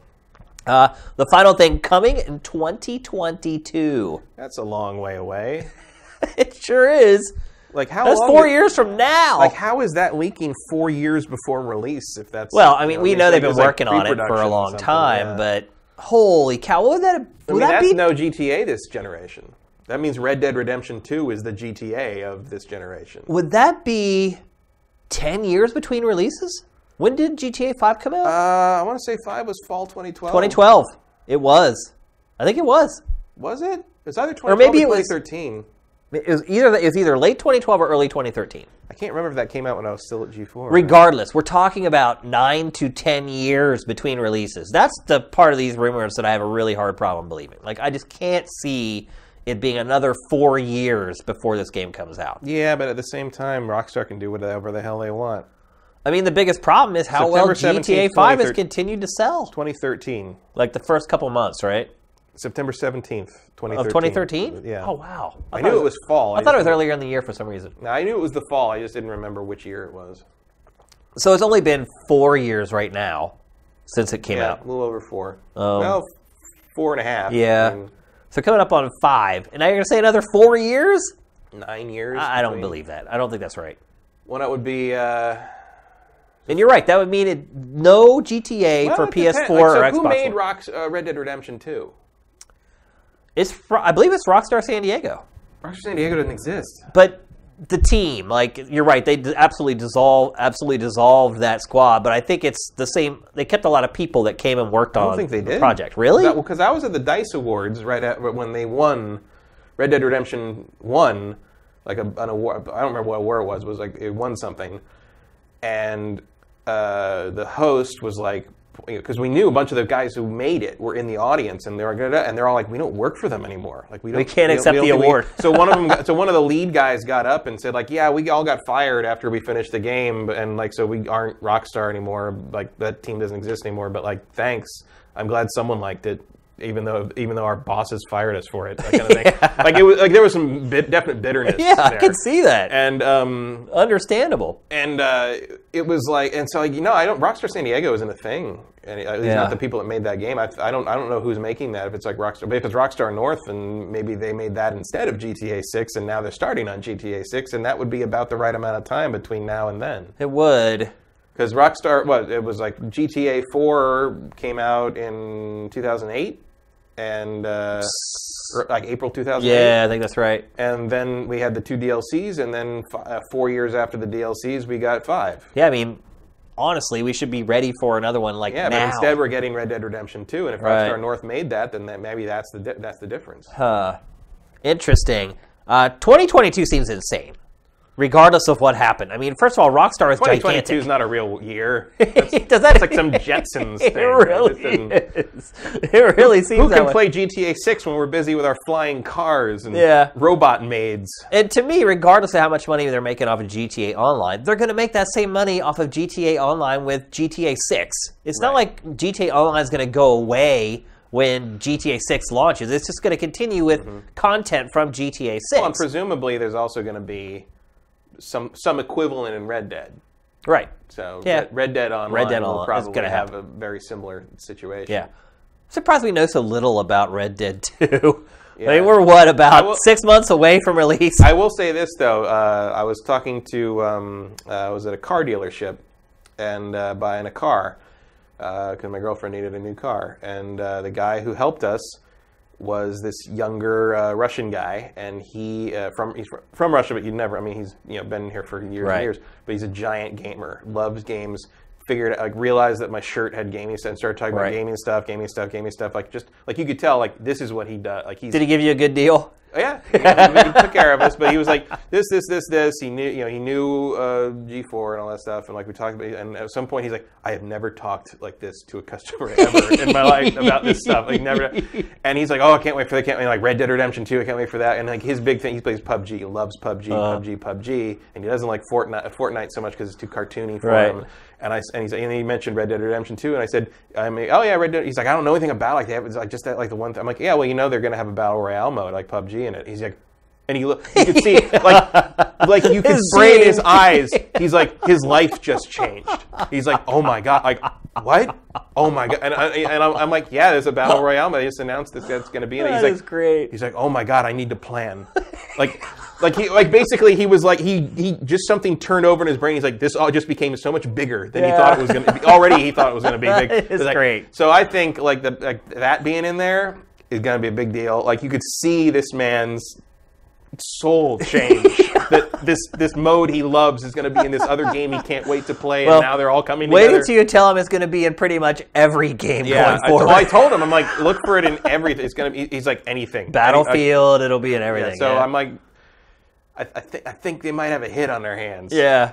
In a way that we're not maybe even totally prepared for, even knowing what Rockstar is. Yeah. And wait till they put that Battle Royale thing in GTA 6. 2022 just seems way too far off to me, and that's what makes me suspicious of all the other information that came from. And also, like, if you're that far out, anything can change, even if this is accurate. Yeah, I mean, it's like you could just completely change the setting in that amount. You'd start completely over. Because there were rumors about GTA Tokyo and all this other stuff. There's been other rumors before this. I mean, that would make kind of sense. I have a very hard time believing GTA would ever leave America. Yeah, me either. It's because too much about the whole series is a satire of America. Right. It's too much about that. Yeah, and like the being able to go to South America from Miami would make sense because there's so much there. Drugs. Well, drug, and also because like a ton of Central American governments are only what they are because the United States decided to prop the banana republic. No, you're right. Yeah. Like we have interfered in domestic policy and self-government in countries all up and down the continent. Yep. And a lot of like what we blame as immigration problems or like external,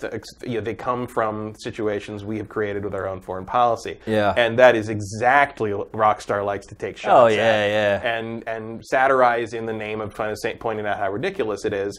And if I could totally see them doing that to like kind of step up their commentary to the next level, because to be honest, I thought GTA 5 was a little stale in that regard. Yeah, it was. They played it a little safe. They did. They absolutely did. And I would like to see them kind of tackle something a little more ambitious, and that would definitely be more ambitious. Well, I mean, there's plenty of fodder now in America for Rockstar. Well, that's the other thing. I mean, maybe Rockstar just scrapped everything. I think that's completely possible. Like, look, man, if you're making, let's say they were working on GTA 6 simultaneously with Red Dead, right? And at a certain point, Trump wins the election, and you're like, we have to completely start over. How do you satirize that at that point? At that point, you have to completely redo everything, because anything you came up with that was that ridiculous it's not really that all ridiculous anymore. Yeah, like, and it's if your business is satirizing the American dream and the American point of view, you had to start over.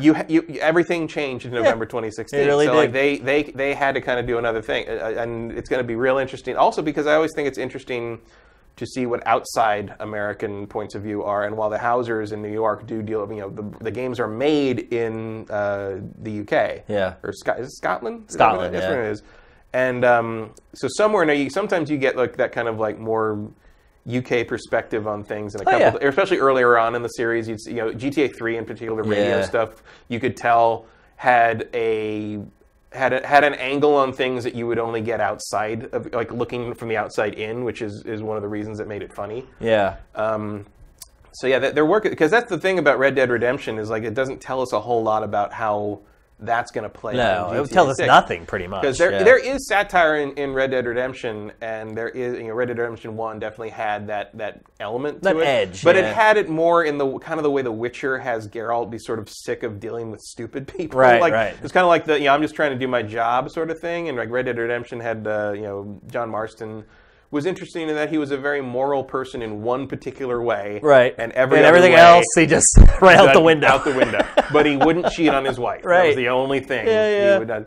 Which is interesting. That's an interesting character for sure. as video games go, because usually it's just pure id. It is, yeah.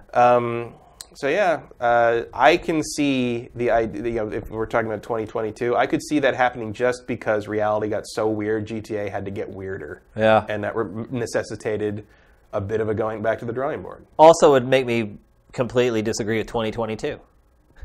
Yeah, I mean, by then, does the narrative even matter? Well, it's interesting. I guess it depends on if it's an interesting question, because like a lot of GTA, they've chosen different eras to say different things. Right. And like GTA 3 was interesting in the sense that it took place when it came out, whereas then they instantly went to the 80s with Vice City. Yeah, I mean that's the thing. Like they could go back to San Andreas. Right. One of the things about GTA 4 that I think worked against it was that it was all of a sudden modern day again. Right. Yeah. And I felt like they didn't have a lot to say about it at the time. Yeah. They didn't have GTA everything 4 hadn't fallen into place yet. Yeah. And GTA 5 worked because you were kind of in the middle of this like weird period. GTA 5 addressed sort of a middle-aged ennui that like just seems irrelevant now. It does. Like the idea that anyone could be, although people keep buying it. Sure, but like but that's a different, like the story and the content like focuses on kind of Michael's, I'm successful and I did what I wanted to do and now I hate the fact that I have nothing else to do, and that kind of midlife crisis sort of like doldrum thing, and the question of like recapturing. I think it also addressed entitlement a lot. Yeah, and also recapturing the craziness of youth in the form of Trevor versus like mentoring the next generation in the form of Frederick? Not Frederick. Frederick. Who's the other guy? Oh, in GTA 5? Beginning with F. Franklin. Yeah. Like kind of like the generational gap there was interesting. But like the idea that would be your focus on that game now is crazy. Yeah, because, yeah, like, would not. It's the most mundane possible material. I mean, even then it was a little folded in for the GTA series. But the thing that's great about GTA is that they're such big games that they do always have kind of a central theme, but they go way out onto the fringes. I'm just hoping that... And depending on how much you play it is how much you get exposed to those fringes. Yeah, I'm just hoping that Rockstar decides this time around to punch up a little more. Yeah, I'd agree. There's always been a little bit of like we probably don't need another bar full of like transgender stereotypes to drive by and laugh at because they look funny. Right, Like I've always found that a little weird and distasteful. They're like, we just make fun of everyone. Well, that's not a strategy. Yeah. I think if you go as far as Rockstar does, you kind of do have to be an equal opportunity offender. Yeah, but there's smarter ways to tackle that than be like, ha, that woman looks like a man. Yeah. I mean, that was low-hanging fruit, which Rockstar usually doesn't use too much. Which is, and also that thing always stuck out to me because it was a thing. You never really go to that bar in the story. It's not part of anything. It was just there because they thought that was. It was a gag. Yeah. They thought it was funny to make fun of those people. Yeah. And I don't find that very tasteful. There are certainly more clever ways to do that. And I'm not going to say that, like, you can't do anything because I'm going to shut down you in the name of my idea of comedy. But it's like, have a reason for your social satire. And, like, does the trans community really need to be, like, kicked, poked that way? Yeah. Like, what are you trying to do? Like, there always has to be I think a lot of people would argue that a lot of the communities that Rockstar pokes fun at don't necessarily deserve it. They're just it's just the way it is. Different, and it's easy. Yeah. It's easy to come. But it's like that's how South Park works. It is. And Rockstar could maybe aspire to be a little better than that. Although South Park to me has gone down the crap. That's what I mean. Yeah. Is South Park plays the everyone's an idiot both sides thing so hard that comedy needs a point of view. Yeah. And without that point of view, it lacks some bite. Yeah, it's just kind of scattershot. Yeah, and Rockstar, I think, fell victim to that a little bit in GTA 5 in terms of the satire. I think in terms of gameplay, it was still fantastic. Well, apparently, Matt, they have 9 years to get it right. Yeah, I got a long time to fine-tune. So. All right, let's move on. We're going to talk next about another game that was announced this week. The subway in L.A. will be done before that. It will. It's crazy. This game was actually announced officially. The Division 2 was announced by Ubisoft. And I will commend Ubisoft for this because retailer leaks 99.9% right. They're almost always right. If a game is leaked to a retailer, it's almost always legit. Like retailers don't just make up things and put them in their system. It makes no sense whatsoever. Yeah. And so Ubisoft acknowledged this, and after the retailer leak happened, Ubisoft said, yep, Division 2 is in development. In fact, we're going to blow it out at E3 this year. They didn't say when it's coming out, but I think the retail listing said like end of this year or whatever, which is pretty crazy. Matt, what would you like to see in the Division 2? You didn't stick with it that long. You stuck with it longer than I did, though. I finished it. Like I finished the base game. Oh, I did too. I mean, I went and played the whole game. I played a little bit, but I didn't stick around for the Dark Zone stuff. I played some Dark Zones. I played probably like 100 hours. Not as much as I played a Destiny 1, but I played it for a while. I enjoyed it. I liked how it felt. I just felt like at a certain point, there's only so much snow-covered gray I can look at. I did like the winter setting, though. I liked it, but it was very repetitive, and I was hoping for DLC and expansion stuff. That was in the summertime or something? To go beyond, or like it never changed. Or to kind of work your way up through Central Park. Central Park seemed like a really interesting change of venue or something. Well, yeah. But instead, they just put us in the sewers. Yeah. What? Like, come on. Well, whatever happened? Wasn't the whole idea of the game taking back Manhattan? Yeah. Like that, it just went away. It just never happened. Like, I was like, because it looked like the goal would be kind of like as you updated, you'd sort of work your way up up Manhattan. Right, and you clear portions different things, and eventually you'd be in like the fancy districts, and like you'd kind of be fighting your, I was like, oh, I wonder if like the big finale will be like fighting your way through Harlem, right? And like whatever, like that never happened. That could be some really interesting because you don't think that like the different neighborhoods of Manhattan are very different environments for a firefight. Yeah. Not to reduce a city to a gun battle, right. but like.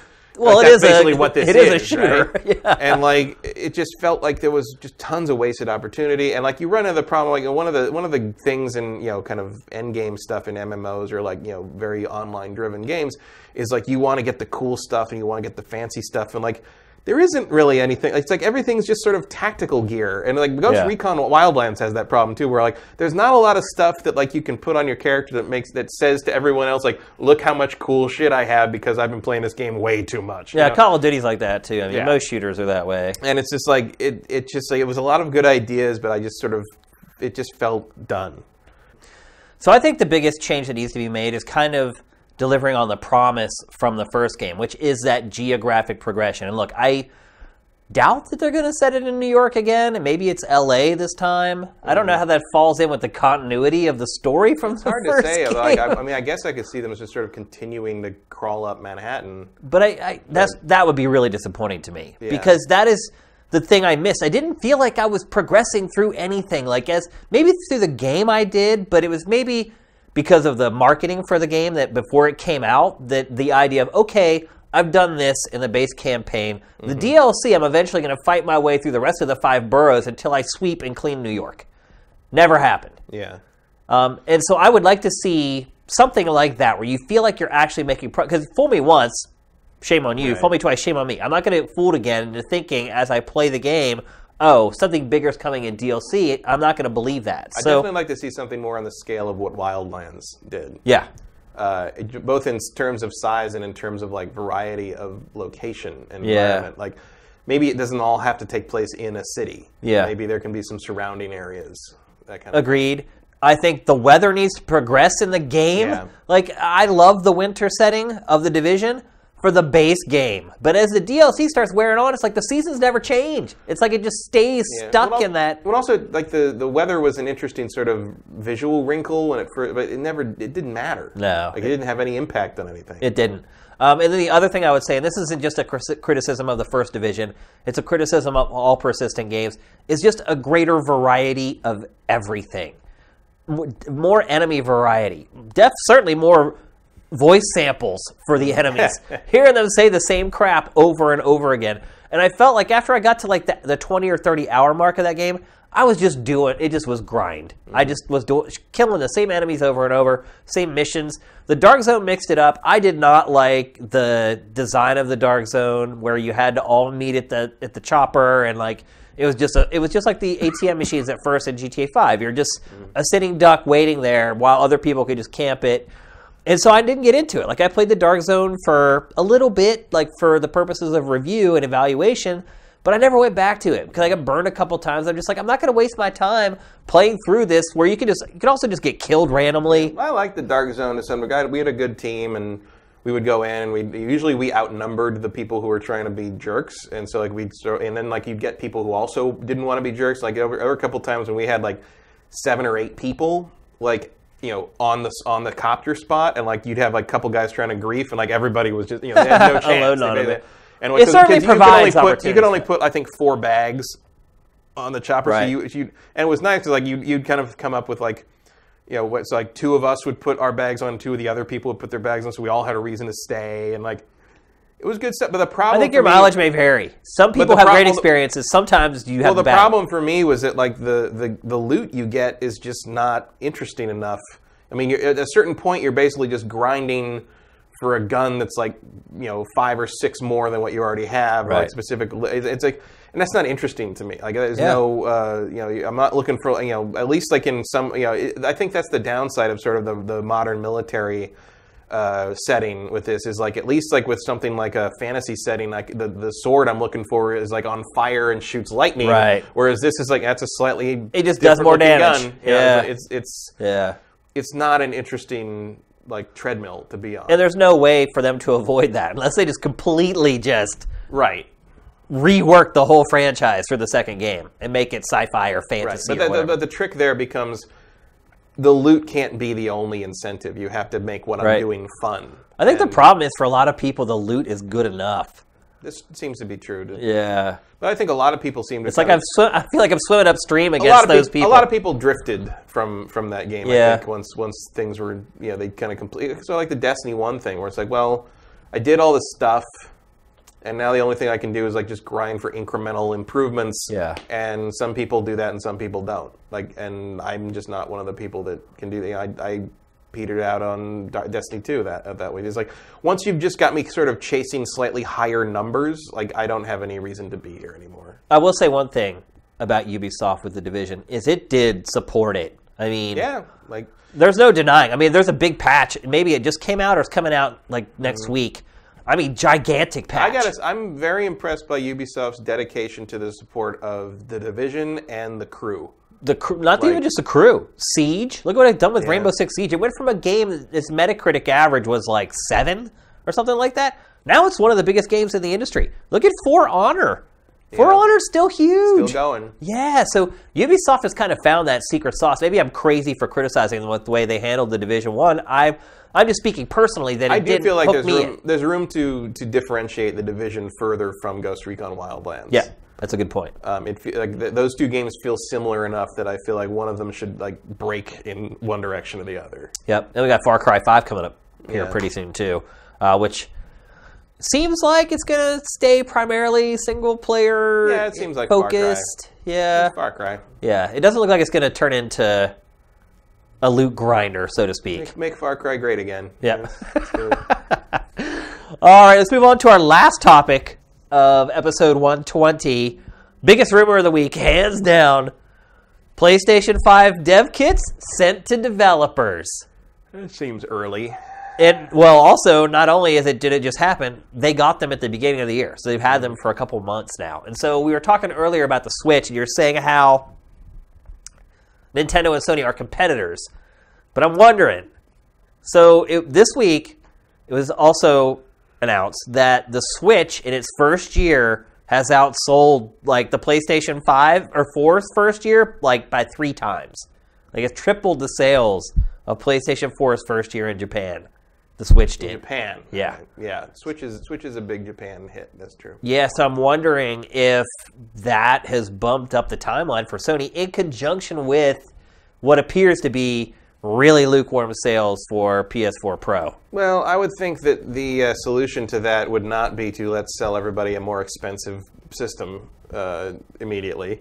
I feel like that's kind of running the opposite direction from the Switch. I don't think Sony's making their decisions based on anything Nintendo's doing. I think Sony's just following their timeline, and they're probably more concerned about being overpowered by the Xbox One X if that ever gets any traction. Nintendo's starting to eat Sony's lunch in Japan. And if we said on the show many times, don't underestimate a Japanese company's concern with how well their products are doing in Japan. Right. Even though it may seem insignificant on the grand scheme of things, there's a lot of honor in your product doing well with your people. Right, but you're also still assuming that they see the Switch as their competitor, which I don't think they do, because they're just competing for completely different audiences. If you want the Switch, you don't want the PlayStation 4. Unless the PS5 is a handheld, that's not a competitor. Because if you want the PlayStation, you want power and you want performance and you want 4K stuff and you want media and you want to be able. And if you want the Switch, you want to play Nintendo games. Yeah. Those are two different things. Sony can't compete. If they are competing with that, if this is a reaction to that, Sony is crazy, because that's not how you win that fight. You can't win that fight because you're after two different things. And Sony has already proven they can't compete with Nintendo in the handheld department twice. So I can't imagine that this is any kind of reaction to that. It's just they're moving forward as they're moving forward. And clearly Xbox has shown that, okay, we'll play this incremental hardware upgrade game with you, with the Xbox One X and the PS4 Pro. So now I guess PlayStation 5 is the obvious next step, if we even call it the PlayStation 5. Right. I think they will call it that. But so if you look at history, dev kits going out the beginning of this year generally means the console launches the end of the following year. Mm-hmm. Do you think that's realistic? I mean, it's possible. I mean, here's the thing: is like PS4 Pro would then be on the market for 2.5 years. Yeah, well, it's an interim. It was always an interim thing. The other thing is like then the PS4 Pro, much like the Xbox One S, becomes the new normal for the PS4. Yeah. And I mean, it kind of makes also there's like the dev kit thing is like, look, it looks like going forward, the upgrades to these systems are basically going to be the same architecture but more powerful. Like they're basically just there's going to be PCs but without. They're going to be backwards compatible in perpetuity, I believe. Yeah, I think that's true. And so like it's not like the old days when like they had to develop the cell processor or Nintendo had to decide which things go in which thing. They even had everything was like custom chips like the Dolphin chip. Yeah, where everything was like some kind of crazy custom NVIDIA or ATI thing, like, and and Dreamcast ran on some custom version Windows of Windows CE and all this. It was like it was it's a different time, and now these things are basically just PCs with a corporate branding on them, and it makes it a lot easier to sort of keep the train rolling. So it makes sense. The question for me becomes, what do you do with this system that justifies putting a one higher number on it? I know, yeah. What? And I assume that has to be some kind of feature thing more than a power thing. You would think? Yeah, like it has to do something else. But Sony's hardware generally isn't known for doing something. No. I mean, it's usually at least, the last couple gens has been powerful. More powerful. Some would argue PS3 is more powerful than Xbox 360. I wouldn't. I don't know. I think that's debatable. I think it was harder to create games for. Every single multi-platform game runs worse on PS3. Yeah, you're absolutely right. Paradise. Sony's own people got some really impressive stuff. I mean, because it's like when you look at the difference between like Uncharted 2 and everything multi-platform on it, it's like, how in the world can Call of Duty not run well on this thing compared to the 360 version, but you can get Uncharted 2 out of it? Because it was the more powerful system. It was just more difficult to develop for. And third parties weren't interested in learning how to write to the metal on the cell processor. Yeah, because it wasn't in their interest. It wasn't worth their time to do it, absolutely. But I still think, ultimately, it probably was the more powerful console, as far as what you could, if you spent a lot of time on it, what you could get out of it. But on paper doesn't matter, the realities of retail. And like, it was like the thing where the original idea for the whole thing was a cell processor just did everything. Yeah. If you wanted it to do the whatever, emotion engine, you just made it work. No, that was PS2. But it was like the same thing where like, there's 7 cell processors that just does everything. Yeah. And they took it to the developers, and the developers were like, we are not writing our own graphics rendering engine every time we want to make a game on your damn system. Yeah. So that's why there's this GPU in there, and there's a sound processor in there, because they were tacked on because the developers were like, we ain't doing that. That's completely inefficient. To answer your question of how do they rationalize putting the 5 on there, or the extra number? I think they rationalize it from a business perspective. The last episode of GameFace, I essentially contend in that episode that the mid-cycle hardware upgrades have been a complete failure. I mean, if you look at Xbox One X, you look at PlayStation 4 Pro, they have not released the exact sales numbers for PlayStation 4 Pro, but if you look at their data, they did say that 1 out of every 5 consoles they sell is a PlayStation 4 Pro. So all you have to do is take the data of how many consoles they've sold since the PS4 Pro launched, and you end up getting around 5 or 6 million PlayStation 4 Pros have sold. Now the question becomes, does that surprise them at all?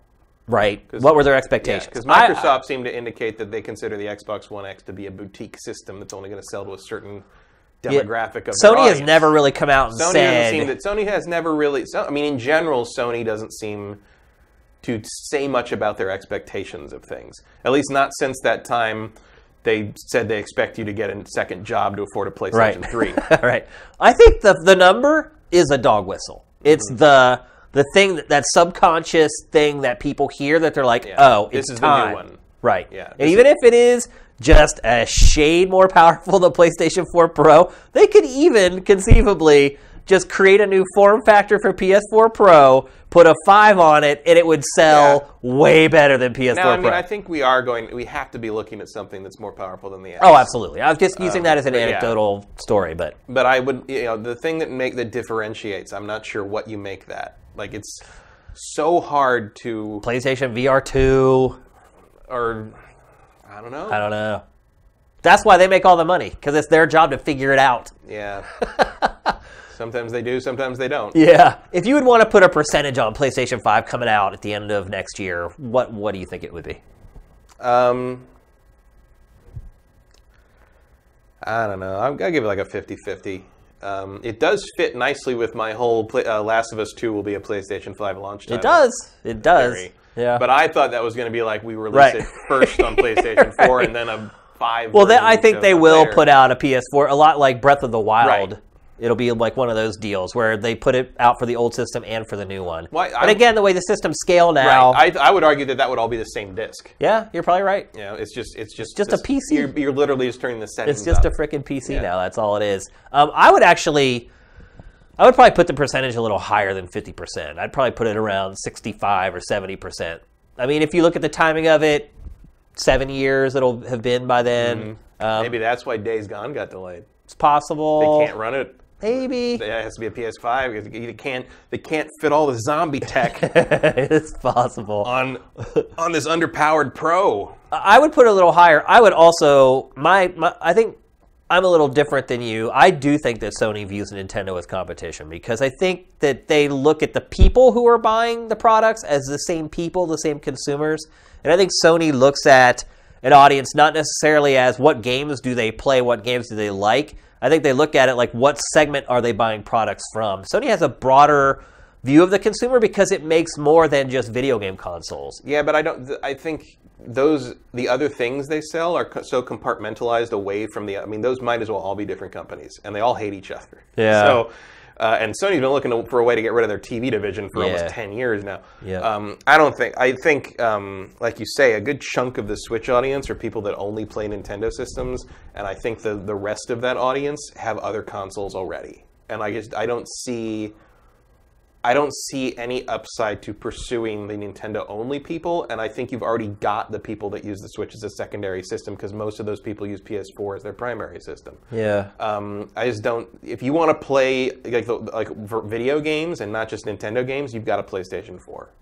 I just think that if you're just talking about video games, the big story is the Nintendo Switch. Right. And right now, the Switch is kind of on the verge of becoming like a phenomenon. It's like right there teetering.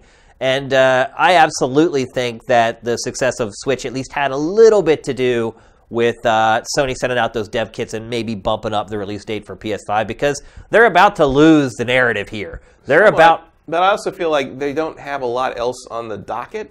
And like maybe this is just how they intend to kind of take the conversation back, not just from the Switch, but from Microsoft. Because also you can't forget that while we haven't seen a lot of motion on it, it looks like Microsoft is starting to realize they need to get their act together. Yeah.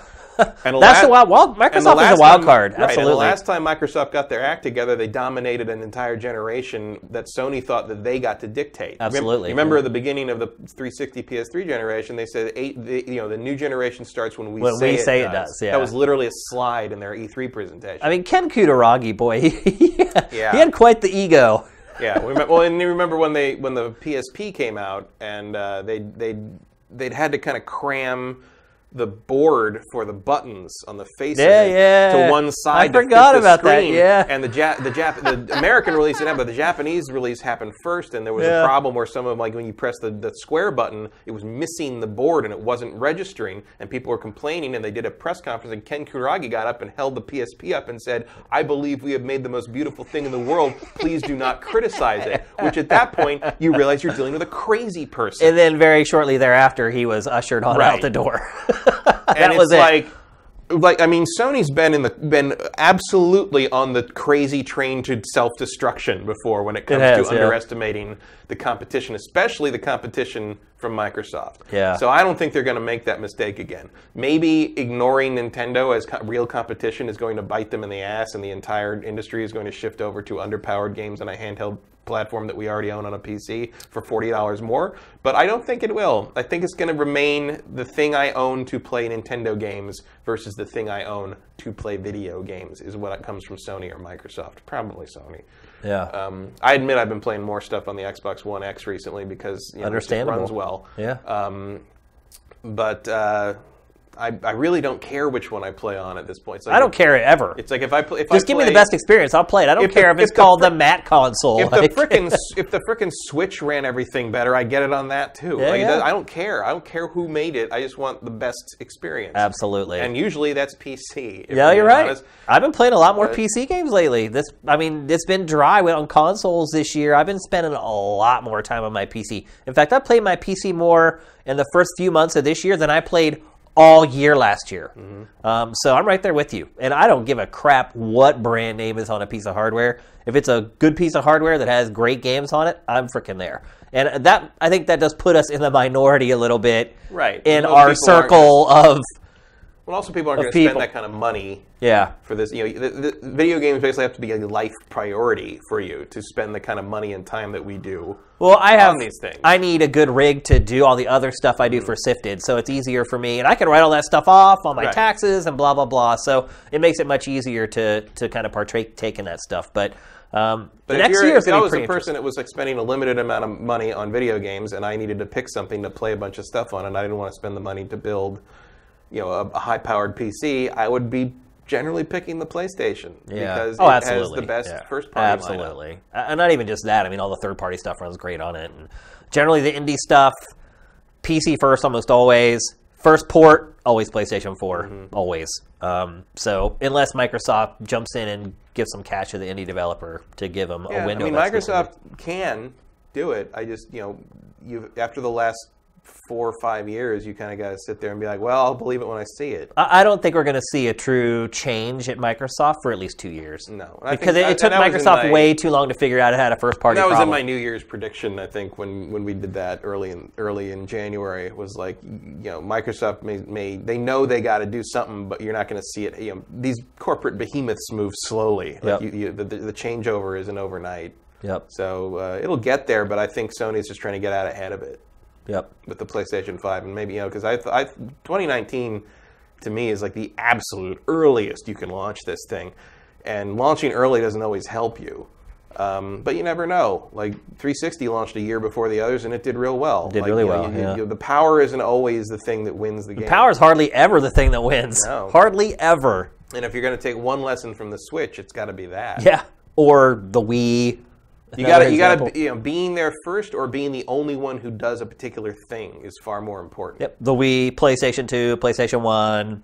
I mean, it could be argued. So the question becomes Xbox 360 was the weaker of the consoles too. Yeah, but it's the one that did online right. Yeah, absolutely. And the question becomes, what is the PlayStation 5 going to do that the others can't do as well or at all? Yeah. What does Sony think the key is?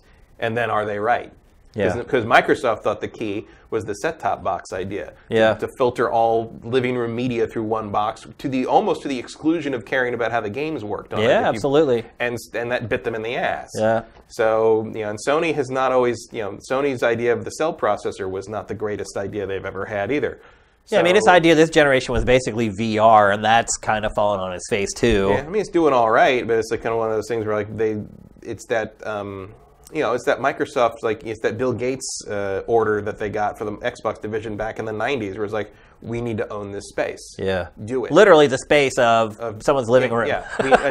Do it. It was just do it. And PlayStation VR feels like that. It's like, this is going to be important eventually. We need to be known as part of this world. Yeah. And we saw, and the Oculus thing this week was funny too. It went offline. Every headset rendered worthless because of a certificate. Which, by the way, when they stop supporting that Oculus That's Rift, what's going to happen. Your headset's going to be worthless. It's a piece of at junk. Point. Yeah. I mean, look, people will homebrew it. And you'll figure it out. But it's like, who wants to deal with that crap, though? Man, most people don't. I am never sorry I picked the Vive over the Rift. It just never. Oh man. Even though the Rift is a more comfortable headset to wear. Absolutely. Yeah. All right. Time for our trailer of the week. Fitting in with our earlier topic about gun violence and Donald Trump and all that kind of stuff. I almost thought you were going to say Donald Duck. No. I don't know where you're going. I was like, where did we talk about? Gun violence in Kingdom Hearts, right. That's what the show is about. And also the segue from VR is nice. The trailer of the week this week is for a game called The American Dream. Have you seen the trailer for this? Is this that one where like it's a world where everything is done with guns?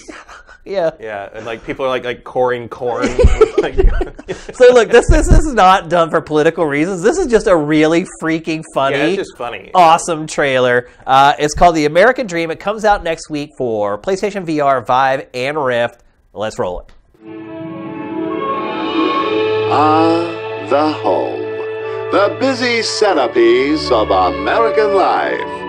It's where you'll find a diligent wife tending to her family's needs. Take a peek inside, and you might find her preparing her husband's favorite meal. Caring for their beautiful child.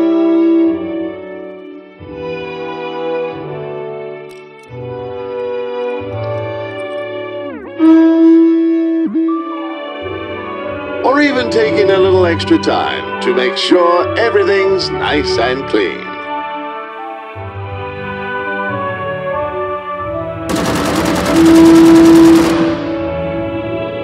Meanwhile, the husband is hard at work providing for his family.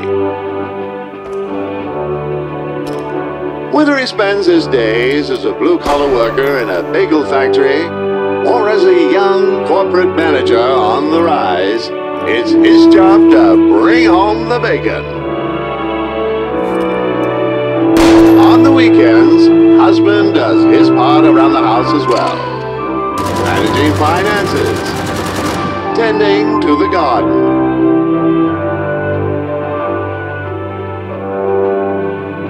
And then finally settling down for some well-earned R&R.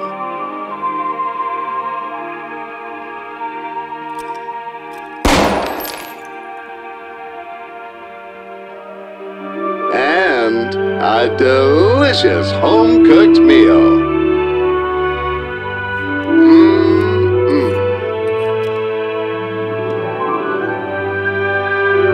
The kind of family everyone should aspire to be.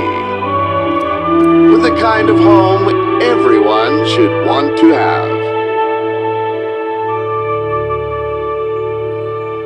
This is the American dream. The perfect way of life. All right, that's going to wrap it up for GameFace episode 120 right here on Sifted Games at Sifted.net. If you are consuming the show on iTunes or you're watching the archive somewhere else, please consider pledging to our Patreon at patreon.com/Sifted. That's how we have this space.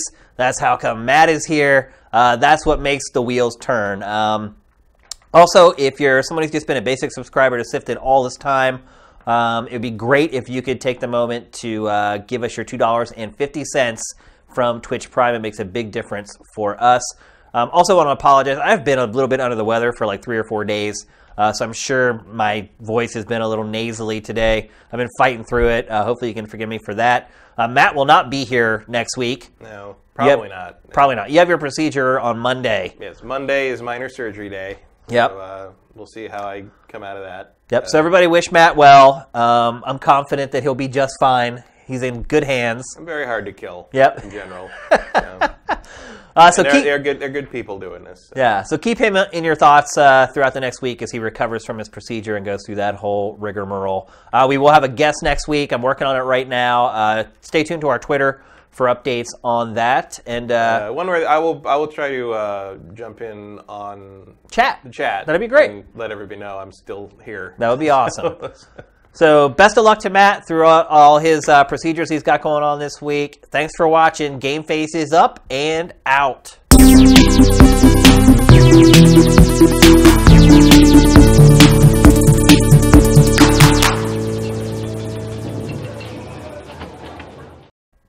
That one shot where she just takes a gun up to the corner and she shoots it, and it just it's so great.